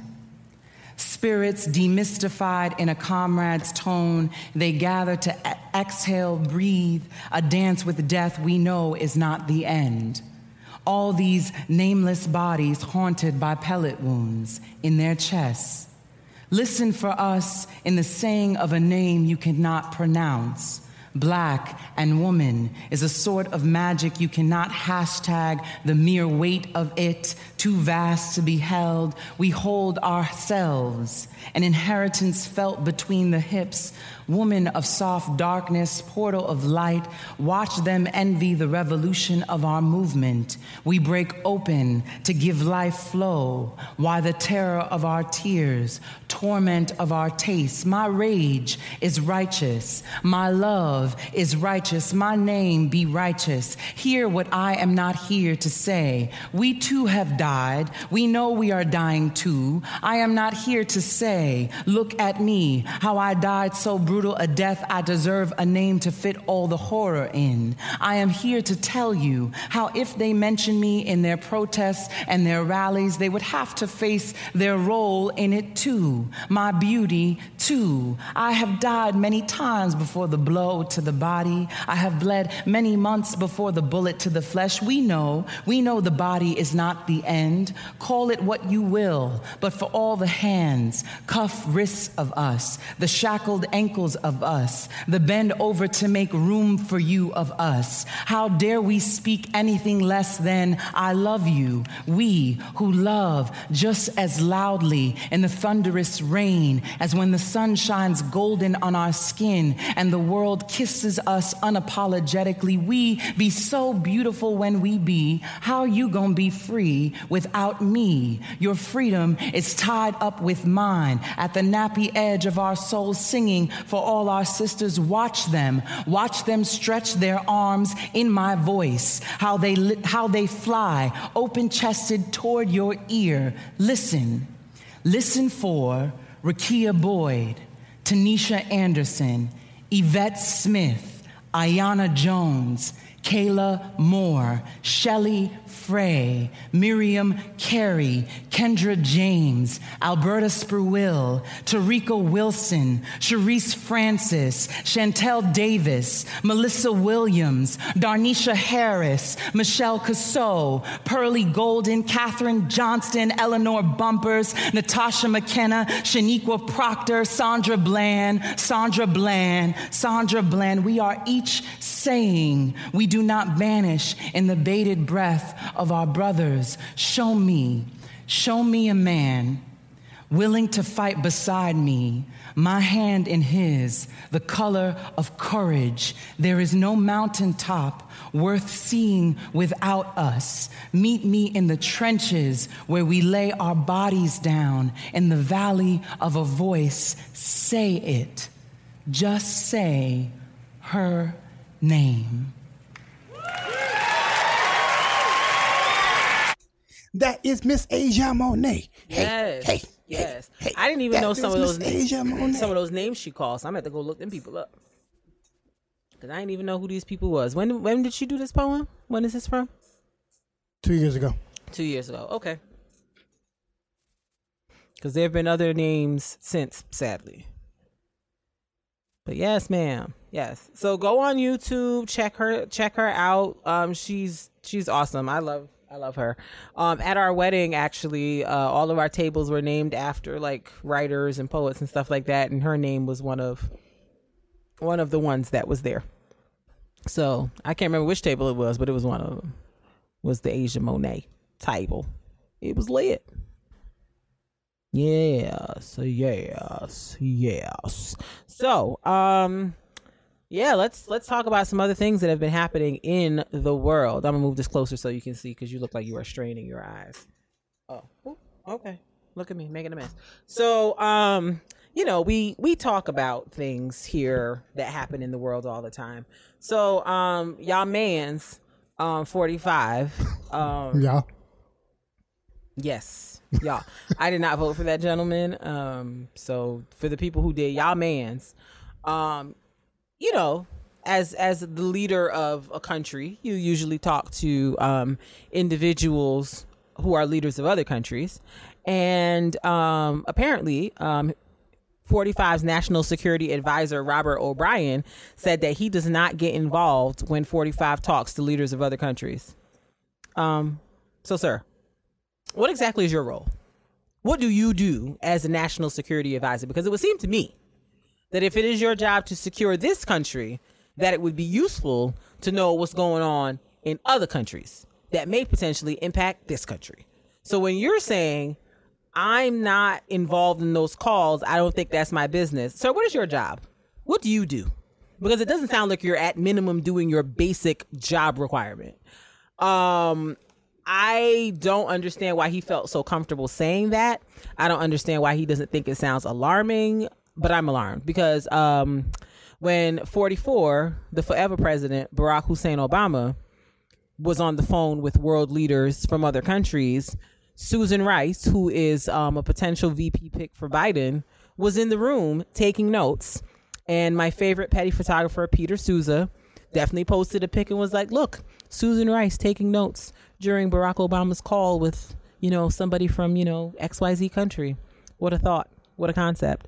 The reason I wanted to bring it up is because I just am like, the level of ineptitude that is happening over there at 1600 Pennsylvania is like mind boggling. Like I can't, like literally every time I hear a story like this, I'm like, I can't believe it. I'm like, nah, that's not what y'all doing. It can't be impossible. Yet here we are. Like, and honestly, this is the like, big, what do you mean? This is the big thing when it comes to it. And this is where, his lack of political experience plays into it. Because he's not a politician, he just can do random things, whatever necessary, to get elected. And people will listen to that and be like, oh, he's doing a good job now. Right? For instance, he just did an executive order. Right? Mm-hmm. The executive order was saying he's going to take away any payroll taxes. Mm-hmm. Right?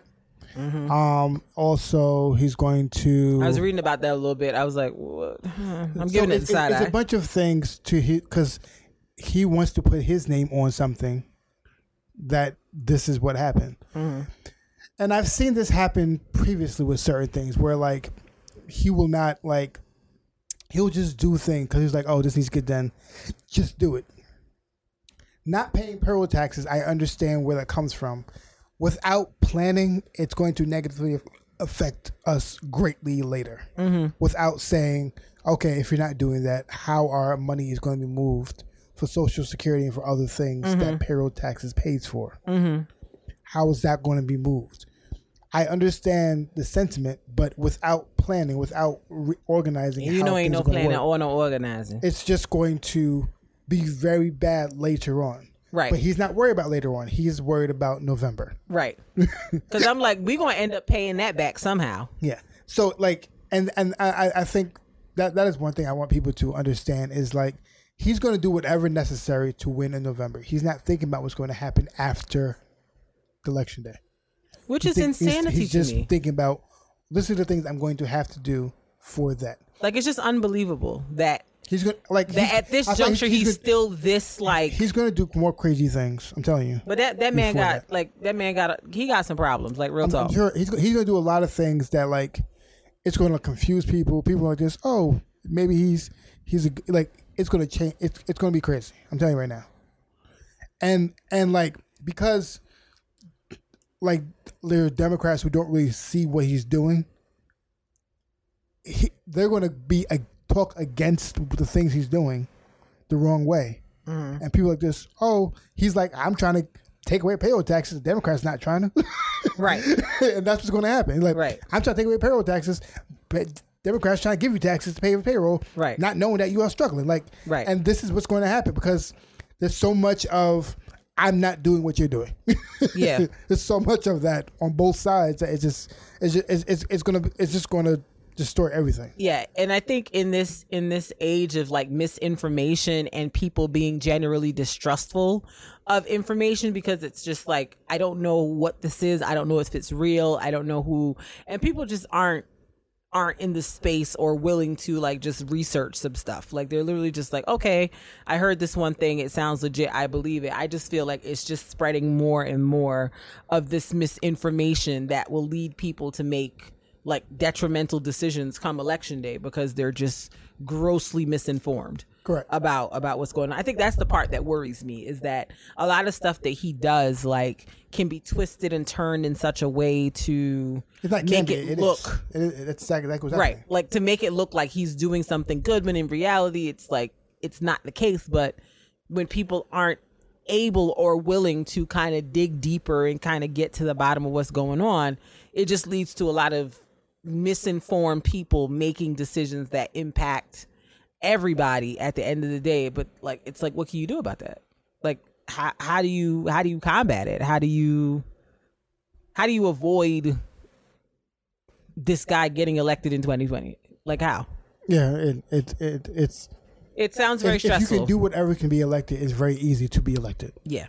However, this professor who has accurately predicted the winner of every election for like the last 20 years has predicted that Biden will win. So I'm like, I hope he's onto something. I mean, but let's just be clear, guys. Biden is also quite trash. Quite muy trash. What was the last thing he said that I was telling him to sit down? What was it he said? I don't know, but when I saw it, I was like, if y'all don't lock Biden in a room somewhere. Because he just got to stop talking. Just lock him in the room to election day. Just tell him, go into a room, and then election day come out. How about you just tell me who your VP is and stop all this daggone talking to me about stuff that I don't want to hear about. Sir, just shut your stupid mouth and just ride it out for the next 3 months. Like, the people will vote for you, sir, because like there are enough people who just want to get rid of old boy, but you have to shut your stupid mouth. Just shut up. You sound crazy every time. Every time. Like, sir, we don't need this. We didn't ask for this. Just shut. He was saying something about there's no diversity in the black community or something like that.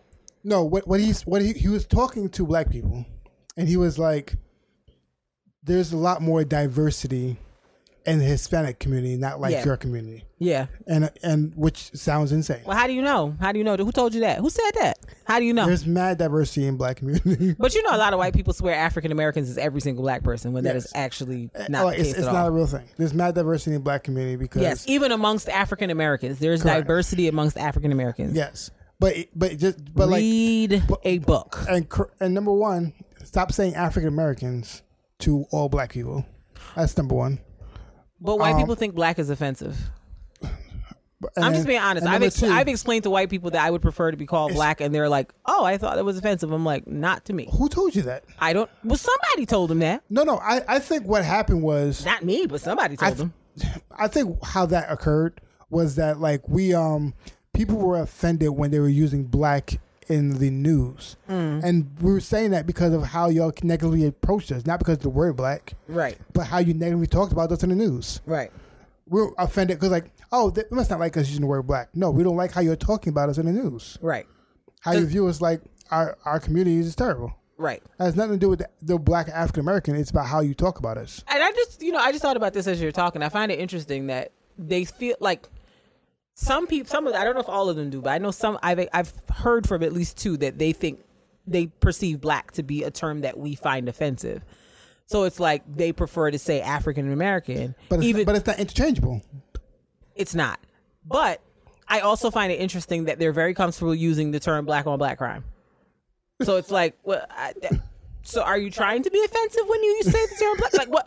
Help me understand, because I'm not following. It's just not. It's not. I'm not following. It's not interchangeable terms. It's not. Like, African American is African American. It applies to a very specific population of people that want to be called that. That want to be called that. Black applies to a population of people that want to be called that. Because there might be some African Americans that are fine with black, but then there are some, Afro Latinas or Afro Caribbeans or Africans or whoever else that's fine with black, but they're not interchangeable terms.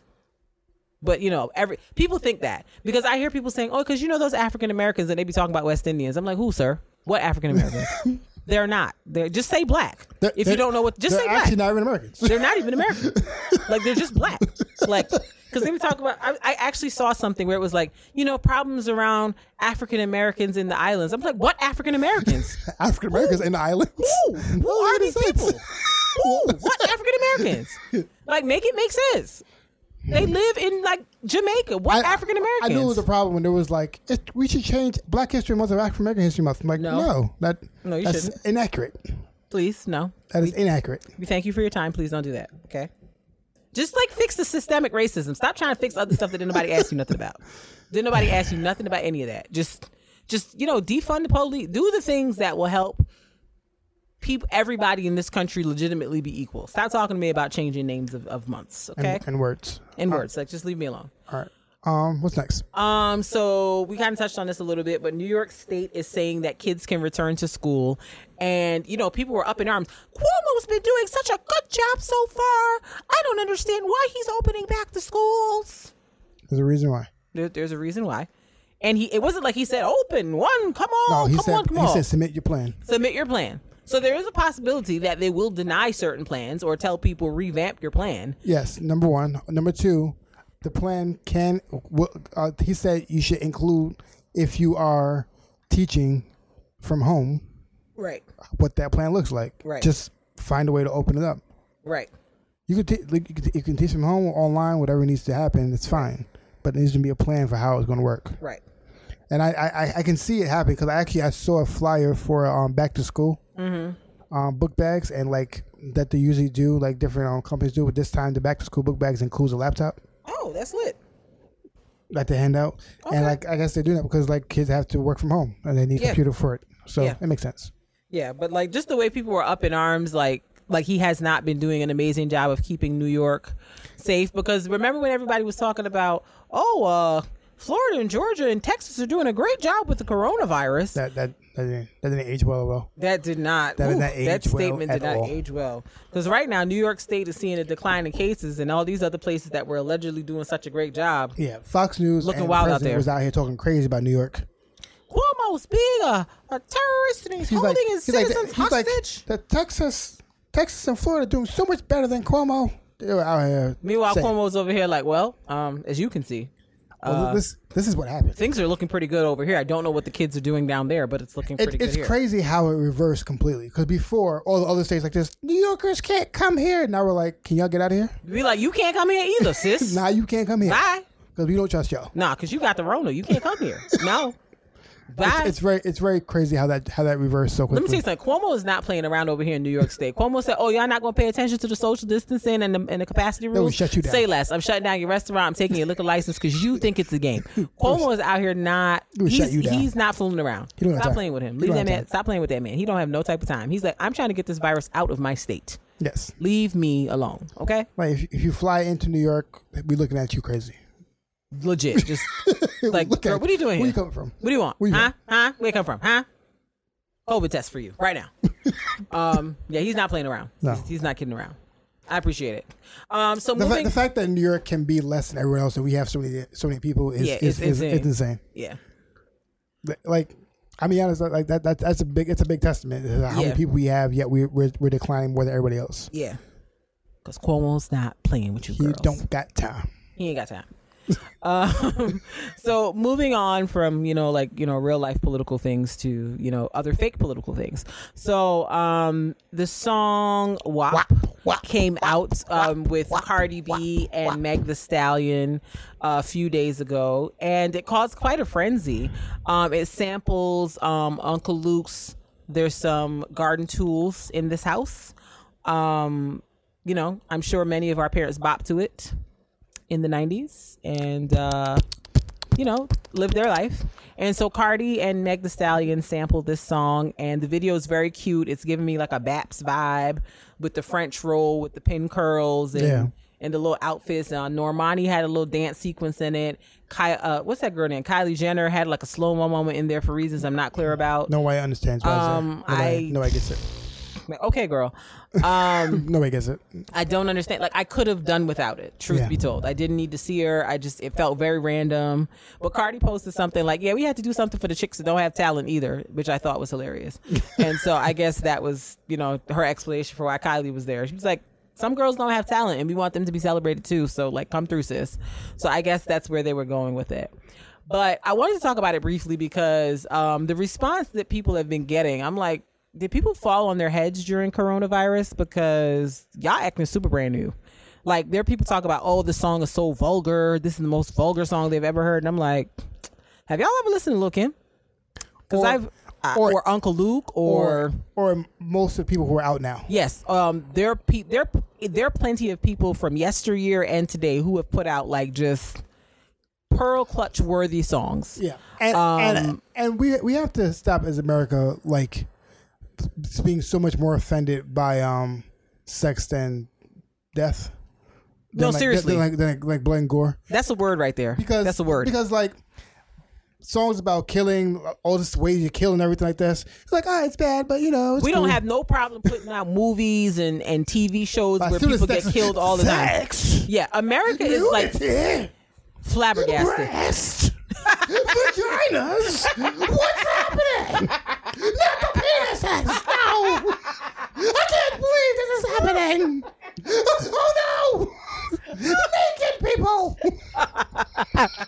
I'm sorry, I knocked right into the microphone. I'm sorry for that noise. Mind you, like, I think I saw something someplace like years ago where it said that America was like the top consumer of pornography. Like in the world, because it's so like and it kind of juxtaposes it to the fact of like how puritanical America is when it comes to like sex and anything sex related, but like the fact that they're also like the largest consumers of pornography. It makes sense, and I'm just like, wowzers. So the same people that will sit up here and get on a porn website and watch porn for hours are up here flabbergasted and up in arms about Cardi B and Meg Thee Stallion. It's perplexing to me. I don't understand. I don't understand. Like, this is not the first song that's ever been made. Like, I remember listening to Lil' Kim talking about how she like makes Sprite can disappear in her mouth. Like, what do you think she's trying to tell you by saying that? Like, on the Freaky Girl remix, she talked about just don't get none in my hair. Like, just she talked about sex very explicitly. I'm telling you, she's not the only one. So I'm just like, why is everybody acting so brand new? Like, all of a sudden, like I said, Cardi and Meg saying just the wildest stuff. As soon as you talk about sex, you get, oh my gosh, I'm like, the audacity. And I'm like, how dare you speak about sex? And to me, it feels like it comes from people feeling uncomfortable with women being open about talking about sex and enjoying it. That's really what it boils down to. Because I've seen these posts, like, and I was telling Mark earlier, where this guy on Instagram posted something like, men should only have sex on the first date, women shouldn't. And the response was, well, like, who are the men having sex with then? If the women aren't having sex on the first date, who are the men having the sex with? Like, what? Make it make sense. Make it make sense. Like, what are you talking about? It's like men a lot of times want to police women's sexuality so much. It's like they want a virgin, but like, also has to be a freak. How would she be a freak, sir, if she's a virgin? She doesn't know anything. An interesting thing. The ideas that men have about women and sex is like a woman is a whore for enjoying sex, but you want to have sex with women. Like, sir, what is it? What do you want? And I'll be honest, it's not even like the song is about the many different guys they're having sex with. The song is about details about them having sex with one person. Right. So, like, the whole whore conversation is stupid because I'm like, Cardi got a whole husband who she posts videos. It's just full with conversation the whole time. It's just it's just going into detail about her having sex with her husband. Right, like that's literally what I felt like she was doing. I was like, that's all she's doing. Is it something that I needed to know? Probably not. No.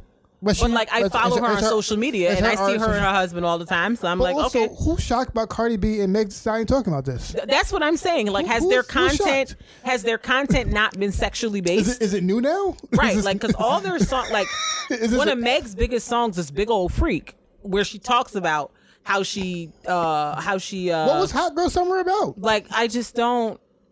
I don't understand the flabbergasting and the surprisement. Like, I don't understand. And then, you know, people are like, they're making it okay for kids to like listen to this song and know It's about not for vulgarity. kids. It's not for kids. First of all, I don't think either Cardi or Meg made this song thinking, oh, some 10-year-olds is going to be pop locking into this. It was number one. It's not for kids. Number two, if kids are watching this, here's the thing. It's on a YouTube channel. Number one. Like, you have to go searching for it. Like this. It's not Look just for Cardi B. randomly. It's not just randomly popping up while you're just watching your latest QVC episode or watching your show on Lifetime. It's not just popping up. Like, you have to search for it. Just like I went to go see it after I heard everyone talking about it. I had to get onto YouTube and then go into the search box. It didn't even pop up on YouTube when I first got on YouTube. Because, you know, sometimes certain things, when they trying to promo certain stuff, it'll pop up immediately when you go to the search site. Like, I still had to get onto the YouTube search bar and type the song in order to find it. Like, and then it wasn't even the first one that popped up. I think I popped up like where it was just playing the song with a visual of their faces. Like, I had to scroll down 2 or 3 videos to get to the actual video. So I'm just kind of like, I'm confused that especially the Christian folks are all up in arms. Like, these ladies are vulgar and disgusting. How did you find it, sis? How you found it? Yeah. You had to go looking because it didn't pop up. Because Cardi B and Meg has never been for the kids. Because if all you were doing is listening to Yolanda Adams and Kirk Franklin, how Cardi B popped up? How? There's no way it's going to pop How? up. There's How? no way. How? The algorithms ain't going to have Cardi pop up if it's Byron Cage and Kirk Carr and them. So how'd you find it? Because you went looking. So don't go looking. Be flabbergasted like you don't know what type of energy the two of them are on, and then try to like make it seem like they're setting some type of bad example, or there's some. If you don't like their music, if it's not for you, you don't have to listen to it. Like, that's the beauty of choice. Like, you can choose to not have any Cardi B or Meg Thee Stallion music pop up anywhere on your streaming platforms or your YouTubes or whatever. You have control over that. So the fact that you're over here clutching your pearls, flabbergasted, calling him everything but a child of God, you didn't have to watch it. Yeah. You don't have to listen to it. Like, you can just keep it pushing with all the other things that you keep it pushing with in life. And then, you know, just the commentary about, oh, well, this is the problem. They trying to support women not being in their traditional roles, and you know, this is why chicks don't get wives, because I guess Cardi said in one of her lines she don't cook or clean, and I was just like, because people still attach a woman cooking or cleaning to her worth and to her marriageability, which is a bunch of foolishness, because I know plenty of women who are married who don't cook or clean nothing. And if I were Cardi B, if I was a millionaire, do you think I would be cooking and cleaning something? I sure wouldn't, because there are people who I can pay to do that. Because no matter how popular the Migos are, Cardi B is making the money in that house. That is a fact. Cardi B is making all the money in that house. That is a fact. That is. I don't care how popular you think they are. Cardi B is making all the money in that house. Cardi B is the breadwinner. When she first met Offset, he might have been the breadwinner, but the tables quickly flipped. And Cardi said, I make the money here. I must cook too. No. So it's a lot of like female attacking over a song and a video. It's like, again, you don't have to watch it. You don't have to support it. You don't have to like the song. If you think it's vulgar, that's completely fine. Whatever. But just move on. You don't have to participate in dragging them or dragging the song or saying, like, just move on. It's not for you. It's not your business. You don't want your kids listening to it, whatever the case is, that's fine. You don't have to participate. You don't. You can just opt out of it. It's really that simple.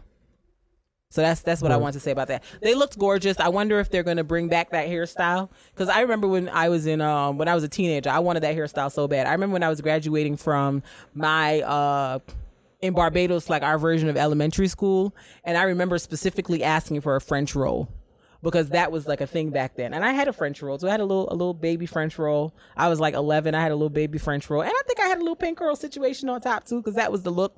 I was trying to get pearls in it, but like they said, like that was a little. Or jewels in it, and they was like, that's a bit much. You can just get the thing and go on about your business. But like that was a style back then, and that was like all you saw, the little like black hair magazines and stuff like that. Like that was a look. So I was excited, just the nostalgia of seeing them giving that look. Okay, moving on. Last week, I think probably the most boring verses of all the verses that have ever come on. came on. Rick Ross and 2 Chainz versus, I think it was a controversial versus because people were like, why would y'all put them two together? Like, that doesn't seem like something that would go together. And I completely forgot about it, to be completely honest with you. I did not remember until like it was halfway through. So I went on, the socials and I saw people posting like little clips of videos. Apparently there were some strippers in there, some big booty strippers in there. And, they were spraying money and throwing money. And people were like, oh my God, why they got strippers at the verses? I'm like, because people like that? I don't know. Well, it makes sense. It makes sense for those two. Yeah. And I mean, wasn't it 2 Chainz do have a whole song celebrating big booty strippers, so I guess maybe that's what it came out for. But like, I can tell the verses was boring because nobody was talking about it afterwards. Like like in the other verses, I've gone on Facebook and seen people like writing stuff, and I've gone on Twitter and Instagram, and I just feel like this verses was just kind of like, all right. I think the problem was like, I think the ones before that were in person. Mm-hmm. The energy, they liked each other a lot more. Yeah. And like, I think this one, there was like, even though like they might have not had beef, there was tension in the room. Mm-hmm. And the tension might have been because of how people were talking about 2 Chainz before it was announced. So like, he might have felt some kind of way about that. Right. It might have been Rick Ross not feeling like I should be against him. Like whatever it was, there was tension in the room. Right. Like neither one of them was really relaxed. So because the interaction was so tense, you felt it in the room. Yeah. And so it was like there was no real talking. Like, I feel like every conversation was just a forced conversation. Yeah. Because like, even like, I went back and watched the Snoop and DMX one after that, and I was just like, the energy in the room with DMX and Snoop was so much more organic. Like, you could tell these was two dudes that genuinely liked each other. Knew each other and everything. That came and was just trying to have some fun and turn up. Like, 2 Chainz and Rick Ross just felt uncomfortable. Like, I just was like, what's going on? Just play the music. I don't even want to hear y'all talk. But like, and even their energy after was kind of like hostile. Yeah. Because like, even Rick Ross was like, hey, I didn't even play all my stuff. I got another 20 songs for the next verse if I want to do another one. I'm like, you talk like that after? Right. So I'm like, just relax. Yeah, like I just felt like it was tension and people being cool kids. But this one felt more like tense. Yeah, it was just awkward. It was awkward. Like, because like even the other ones where it was like it might have been more of a competition. It still wasn't so tense. Right. It just felt tense. Yeah, it felt very tense, and I was just like, okay, I don't want to watch this anymore. Yeah. I mean, Rick Ross looked like he had a bit of a good time. He was getting his dance on in moments and stuff like that, and he had his shirt open and was giving us, chesticle vibes. Yeah, but like that's also it was just awkward. Yeah. I was like, ooh, and just the fact that they weren't even verses really like normally after a verses, like they'll post up like, oh, this is how many people we had on the thing. This was the imprint. They did. They posted it. Okay, I didn't see it. I was checking for it and I didn't see it, but I haven't gone back since like Friday. Real quick, actually, something I just found out that I don't know if I knew before. So I know Snoop. Like during the Snoop DMX battle, people were asking why wasn't Still Dre played, and like I knew like Jay-Z wrote Dr. Dre's verses. I didn't know he wrote the whole song. Oh, okay. He wrote the whole song. Dr. Dre's part, Snoop's part, he wrote the whole thing. So that's probably why Snoop didn't play it. Okay. Because Jay-Z wrote the whole entire song. Like I heard like they showed him the beat. He wrote the whole song, Snoop's part and Dre's part, and they came and just did it. Okay. But Jay-Z wrote the whole thing. Okay. Good to know. So that's probably also why Snoop didn't play it. Because he was like, I didn't write this song. Yeah. Yeah. So but also, so the only reason why I wanted to watch it was for one song and one song only. Which was what? Player Circle. Okay. Because so like there's a list of certain songs, right? That like if it gets played, I don't know how I would react like initially. Like after a second, I'm like, oh, where am I? Like I could be at church. I could be wherever. And like certain songs will play and I feel like my first reaction is like, like and it's like not the appropriate venue for this. Just dial it back. Like if this comes on, like I don't know what's gonna happen. That's fine. All of a sudden you are Duffel Bad Boy who's out there celebrating. If I don't do nothing, I'm about. I'm counting all day like the clock on the wall. Now go and get your money.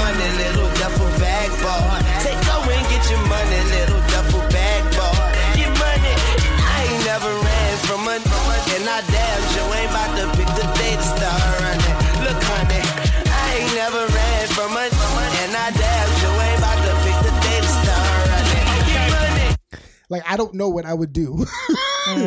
Like in a professional setting, if that song comes on, like I don't know. I'm like, like I'm going to go hard. And I feel like there's certain songs that are like that. Like it's that song, What We Do with Freeway. I might just go hard. Yeah. What else? I'm So Hood. Like From certain West songs, Side like Child. I don't know. Like my first reaction is not going to be the way it should. I should be able to calm down when it first comes on, but I will not. Because you don't have your life together. But it's okay. We're still working on I it. don't know what to do with that information. That's but fine. like I wish I could just calm down. But that's the only song I was really waiting for. Like when that song comes on, like hey, that's all. Only song I wanted to hear on the whole verses was that song. Yeah. I got very excited when my favorite Rick Ross and Jay-Z collaboration came on. I was like, Which one? Oh yeah, yes. I just landed in Rome. That's Yes, that yes. song really, it gives me what I need. I I want to don't, say because he played more than one. oh, Hail Caesar's home. Like I just, Yeah. 'Cause he played What's Free too. That's what yeah, it blesses me. It really gives me what I need. So I got that and I was happy. I was fine. I didn't need anything else from them. Yeah. The two songs that they played at the end as their like new singles, I'm interested in both. I like them both. So I'm like, kudos. But yeah, it was an awkward versus. I don't ever want to see anything like that again. Because it's like when you see the energy of like the Snoop and the DMX or the Beanie Man and Bounty Killer. And Beanie Man and Bounty Killer had real beef. Yeah. Like real problem them have. Real problem.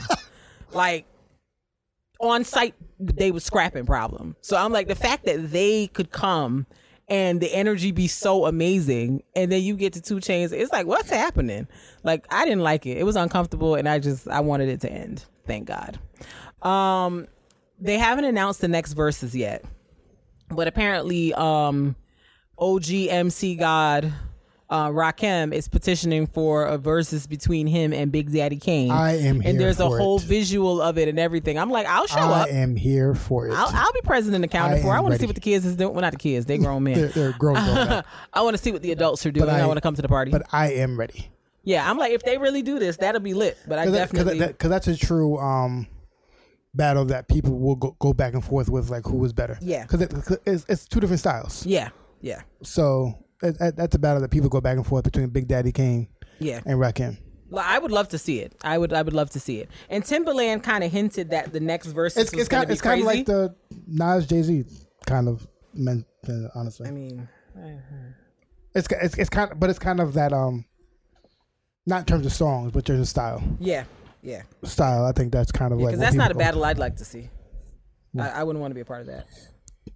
Honestly, Jay-Z will mop him up. in No, terms of absolutely, songs. 100%. But I feel like I can't say that. You Because, can't say that, but I because- guess Jay-Z will mop him up. But it's the truth.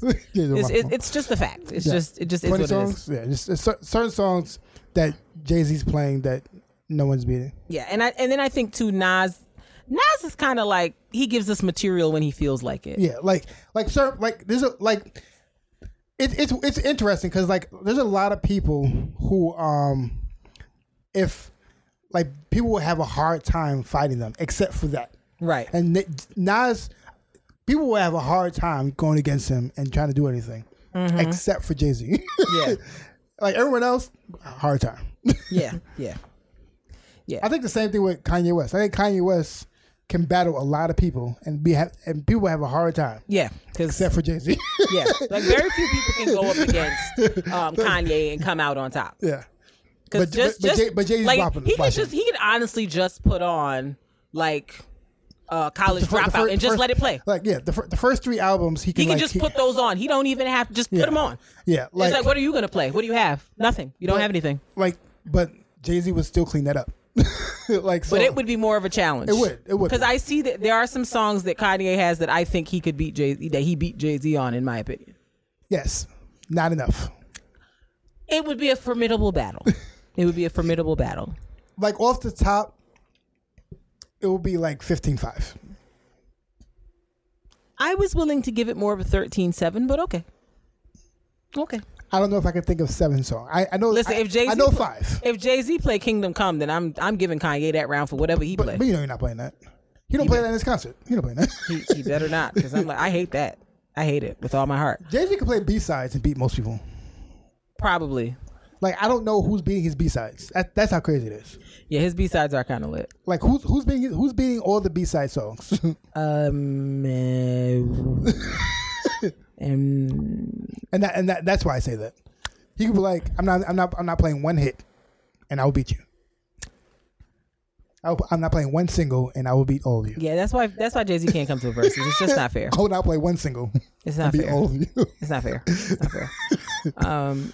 He should play Eminem's verse on Renegade during his battle. Not Eminem's verse, because it was the better one. But yeah, even Eminem's gonna have a hard day. But not as hard as a Kanye. That would be a real battle. Yeah. Because if you're looking lyric for lyric, like you can say whatever you want about Eminem, but Eminem is a lyrical master. If you go on lyric. Yeah. In terms of like songs that'll get you bopping, Jay-Z definitely has him there. But we're discussing something that'll never happen because neither one of them dudes is ever going to come downstairs to do a battle with anybody. It's not going to be a Jay-Z. It's never going to happen. It's never going to happen. It's not going to happen. No. Never, ever. So I guess we're waiting to see when the next verses is. They got to stop doing these verses on random days. What happened to doing them on Saturdays and Sundays? Why y'all got a verses on a Thursday? Like I am absolutely not thinking about any of this on a Thursday. That's why I forgot about it. They got to do schedules. Shoot, I almost forgot about DMX and Snoop because theirs is like on a Tuesday or a Wednesday. I'm like, sir, I'm in the middle of the work week. I'm not thinking about no daggone verses. Artists don't be thinking about weekends. That's fine, which is completely fine. I appreciate that you're free on a Thursday, but sir, I just care about us. I'm doing things. I'm putting my child to bed on Thursday at 8:00. Leave me alone. What's next?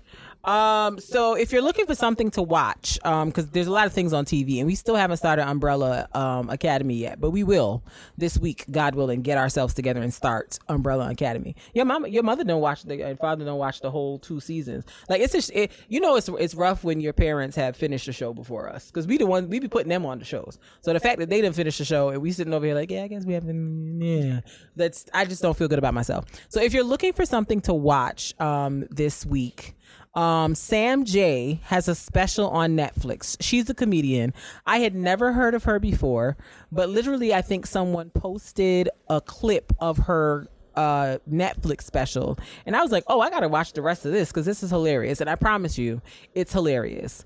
I don't know where she's from. I know she who was there? Michael Shea was at her show backstage when the Netflix special ended. So I don't know too much about her, but if you're looking for something hilarious to watch, go watch it. It'll give you the good keys for an hour.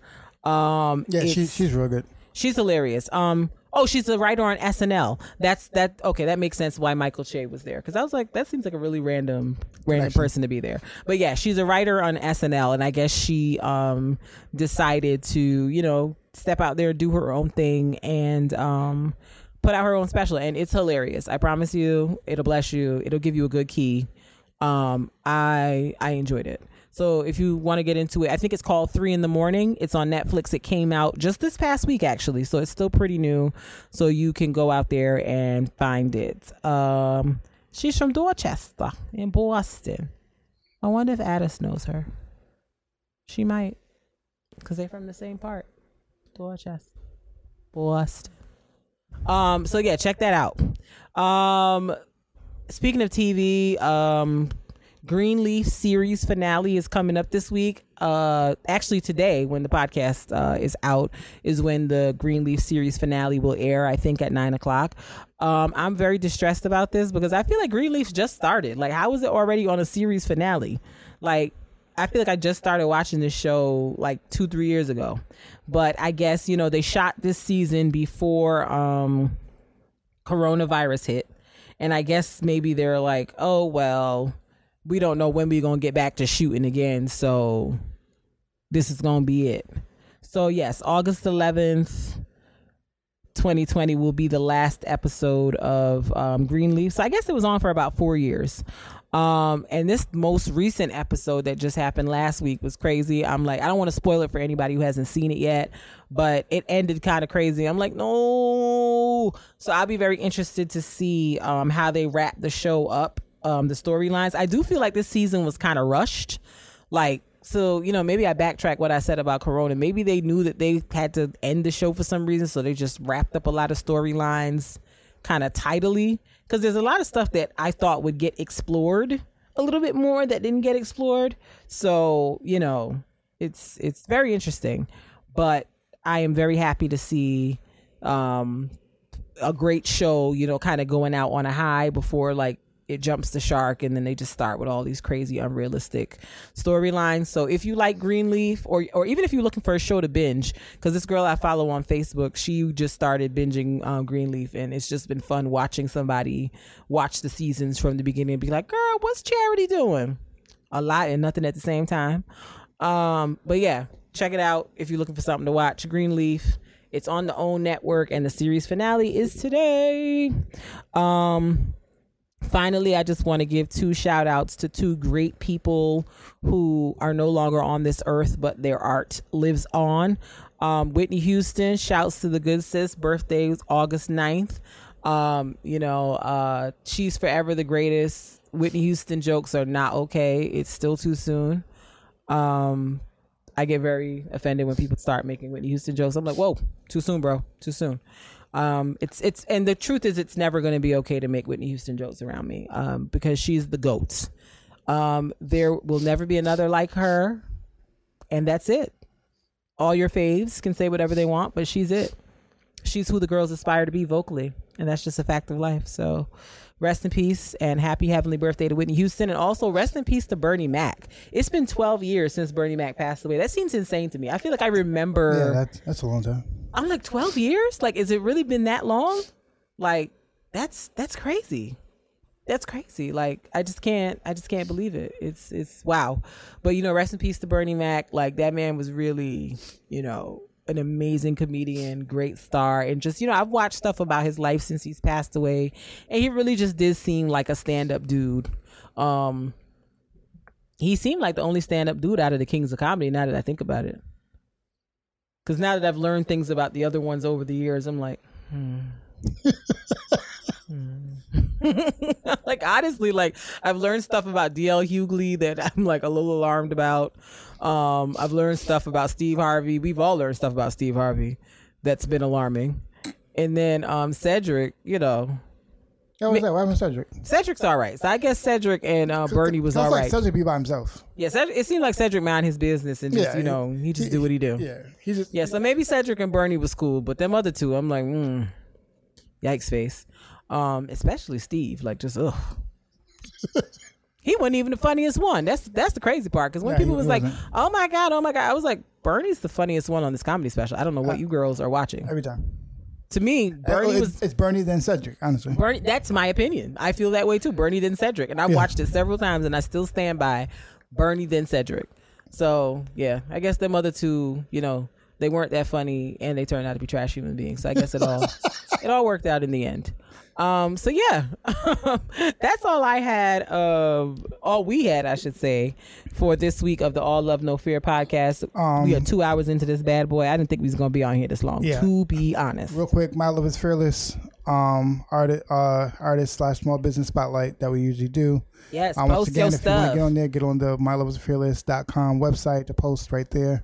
The person we're going to highlight right there is our good friend, Miss Veronica Cheeseborough. Yes, dancer extraordinaire, amazing human being, Leo, birthday soon come, blah, blah, blah, blah, blah. Her bio on here says professional dancer that is commercial and concert trained specifically in the genres of hip-hop, contemporary, modern, jazz, West African, and ballet.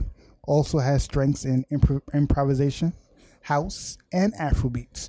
She has been dancing for a long, long time. Forever. Ever since I've known her, she has been a dancer. All her life. She has danced all the time.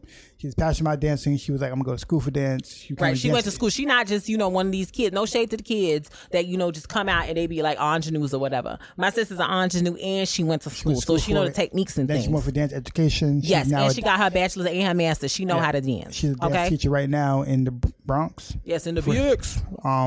As a teacher for a school. She is Mad Fly. Yes. She will choreograph her butt off. Yes. I've seen a lot of her work, and all of it is fly. She is fantastic. She's amazing. And she's a poet too. She be like trying to like low key about that, but she's a poet too. She has been on the show before. Yes. Her and her bae, they was on the episode. She's part of our Fearless fam. Yes, indeed. So shouts to you, sis. We gonna see you next week. Yes. Yes, she's gonna highlight her. Yes, and she also teaches at a dance school, teaching young children, like little kids. So she's very like well versed in like teaching all kinds of people. So if you need somebody to kind of whip your people into shape when it comes to dance, like she's your girl. She can come give y'all a little workshop on how to pull it together and be the best dancers you can be. She's that chick. I 100% co-sign her and her ability. She's just an amazing person overall. So shouts to Miss Veronica Cheeseborough. Correct. Once again, Cheeseborough, CheeseBoro. Her website is vacheeseborough.wixsite.com/Cheeseborough portfolio. All right, where you can see her work. You see all the work. You can just look her up on our myloveisfearless.com to get the contact information for all of your dancing needs. Word to Big Bird. Word. And that is episode 2 of the All Love No Fear podcast. Thank you so much for the time. Hopefully you like the new audio. Word. Hopefully it sounds better, and we're also open to like feedback about that as well, because this is our first time using this, so we don't know. Yeah. We'll figure it out. Yeah. We're only trying to improve and do better and be better and just give y'all quality. Okay. Word. Okay. And then we will catch you later. Until next time, we bid you adieu.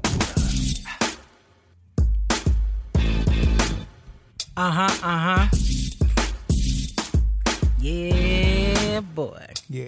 It's the All Love No Fear podcast. Hey. It's the All Love No Fear podcast. Hey. Check us out. It's the All Love No Fear podcast. Podcast. All Love No Fear podcast.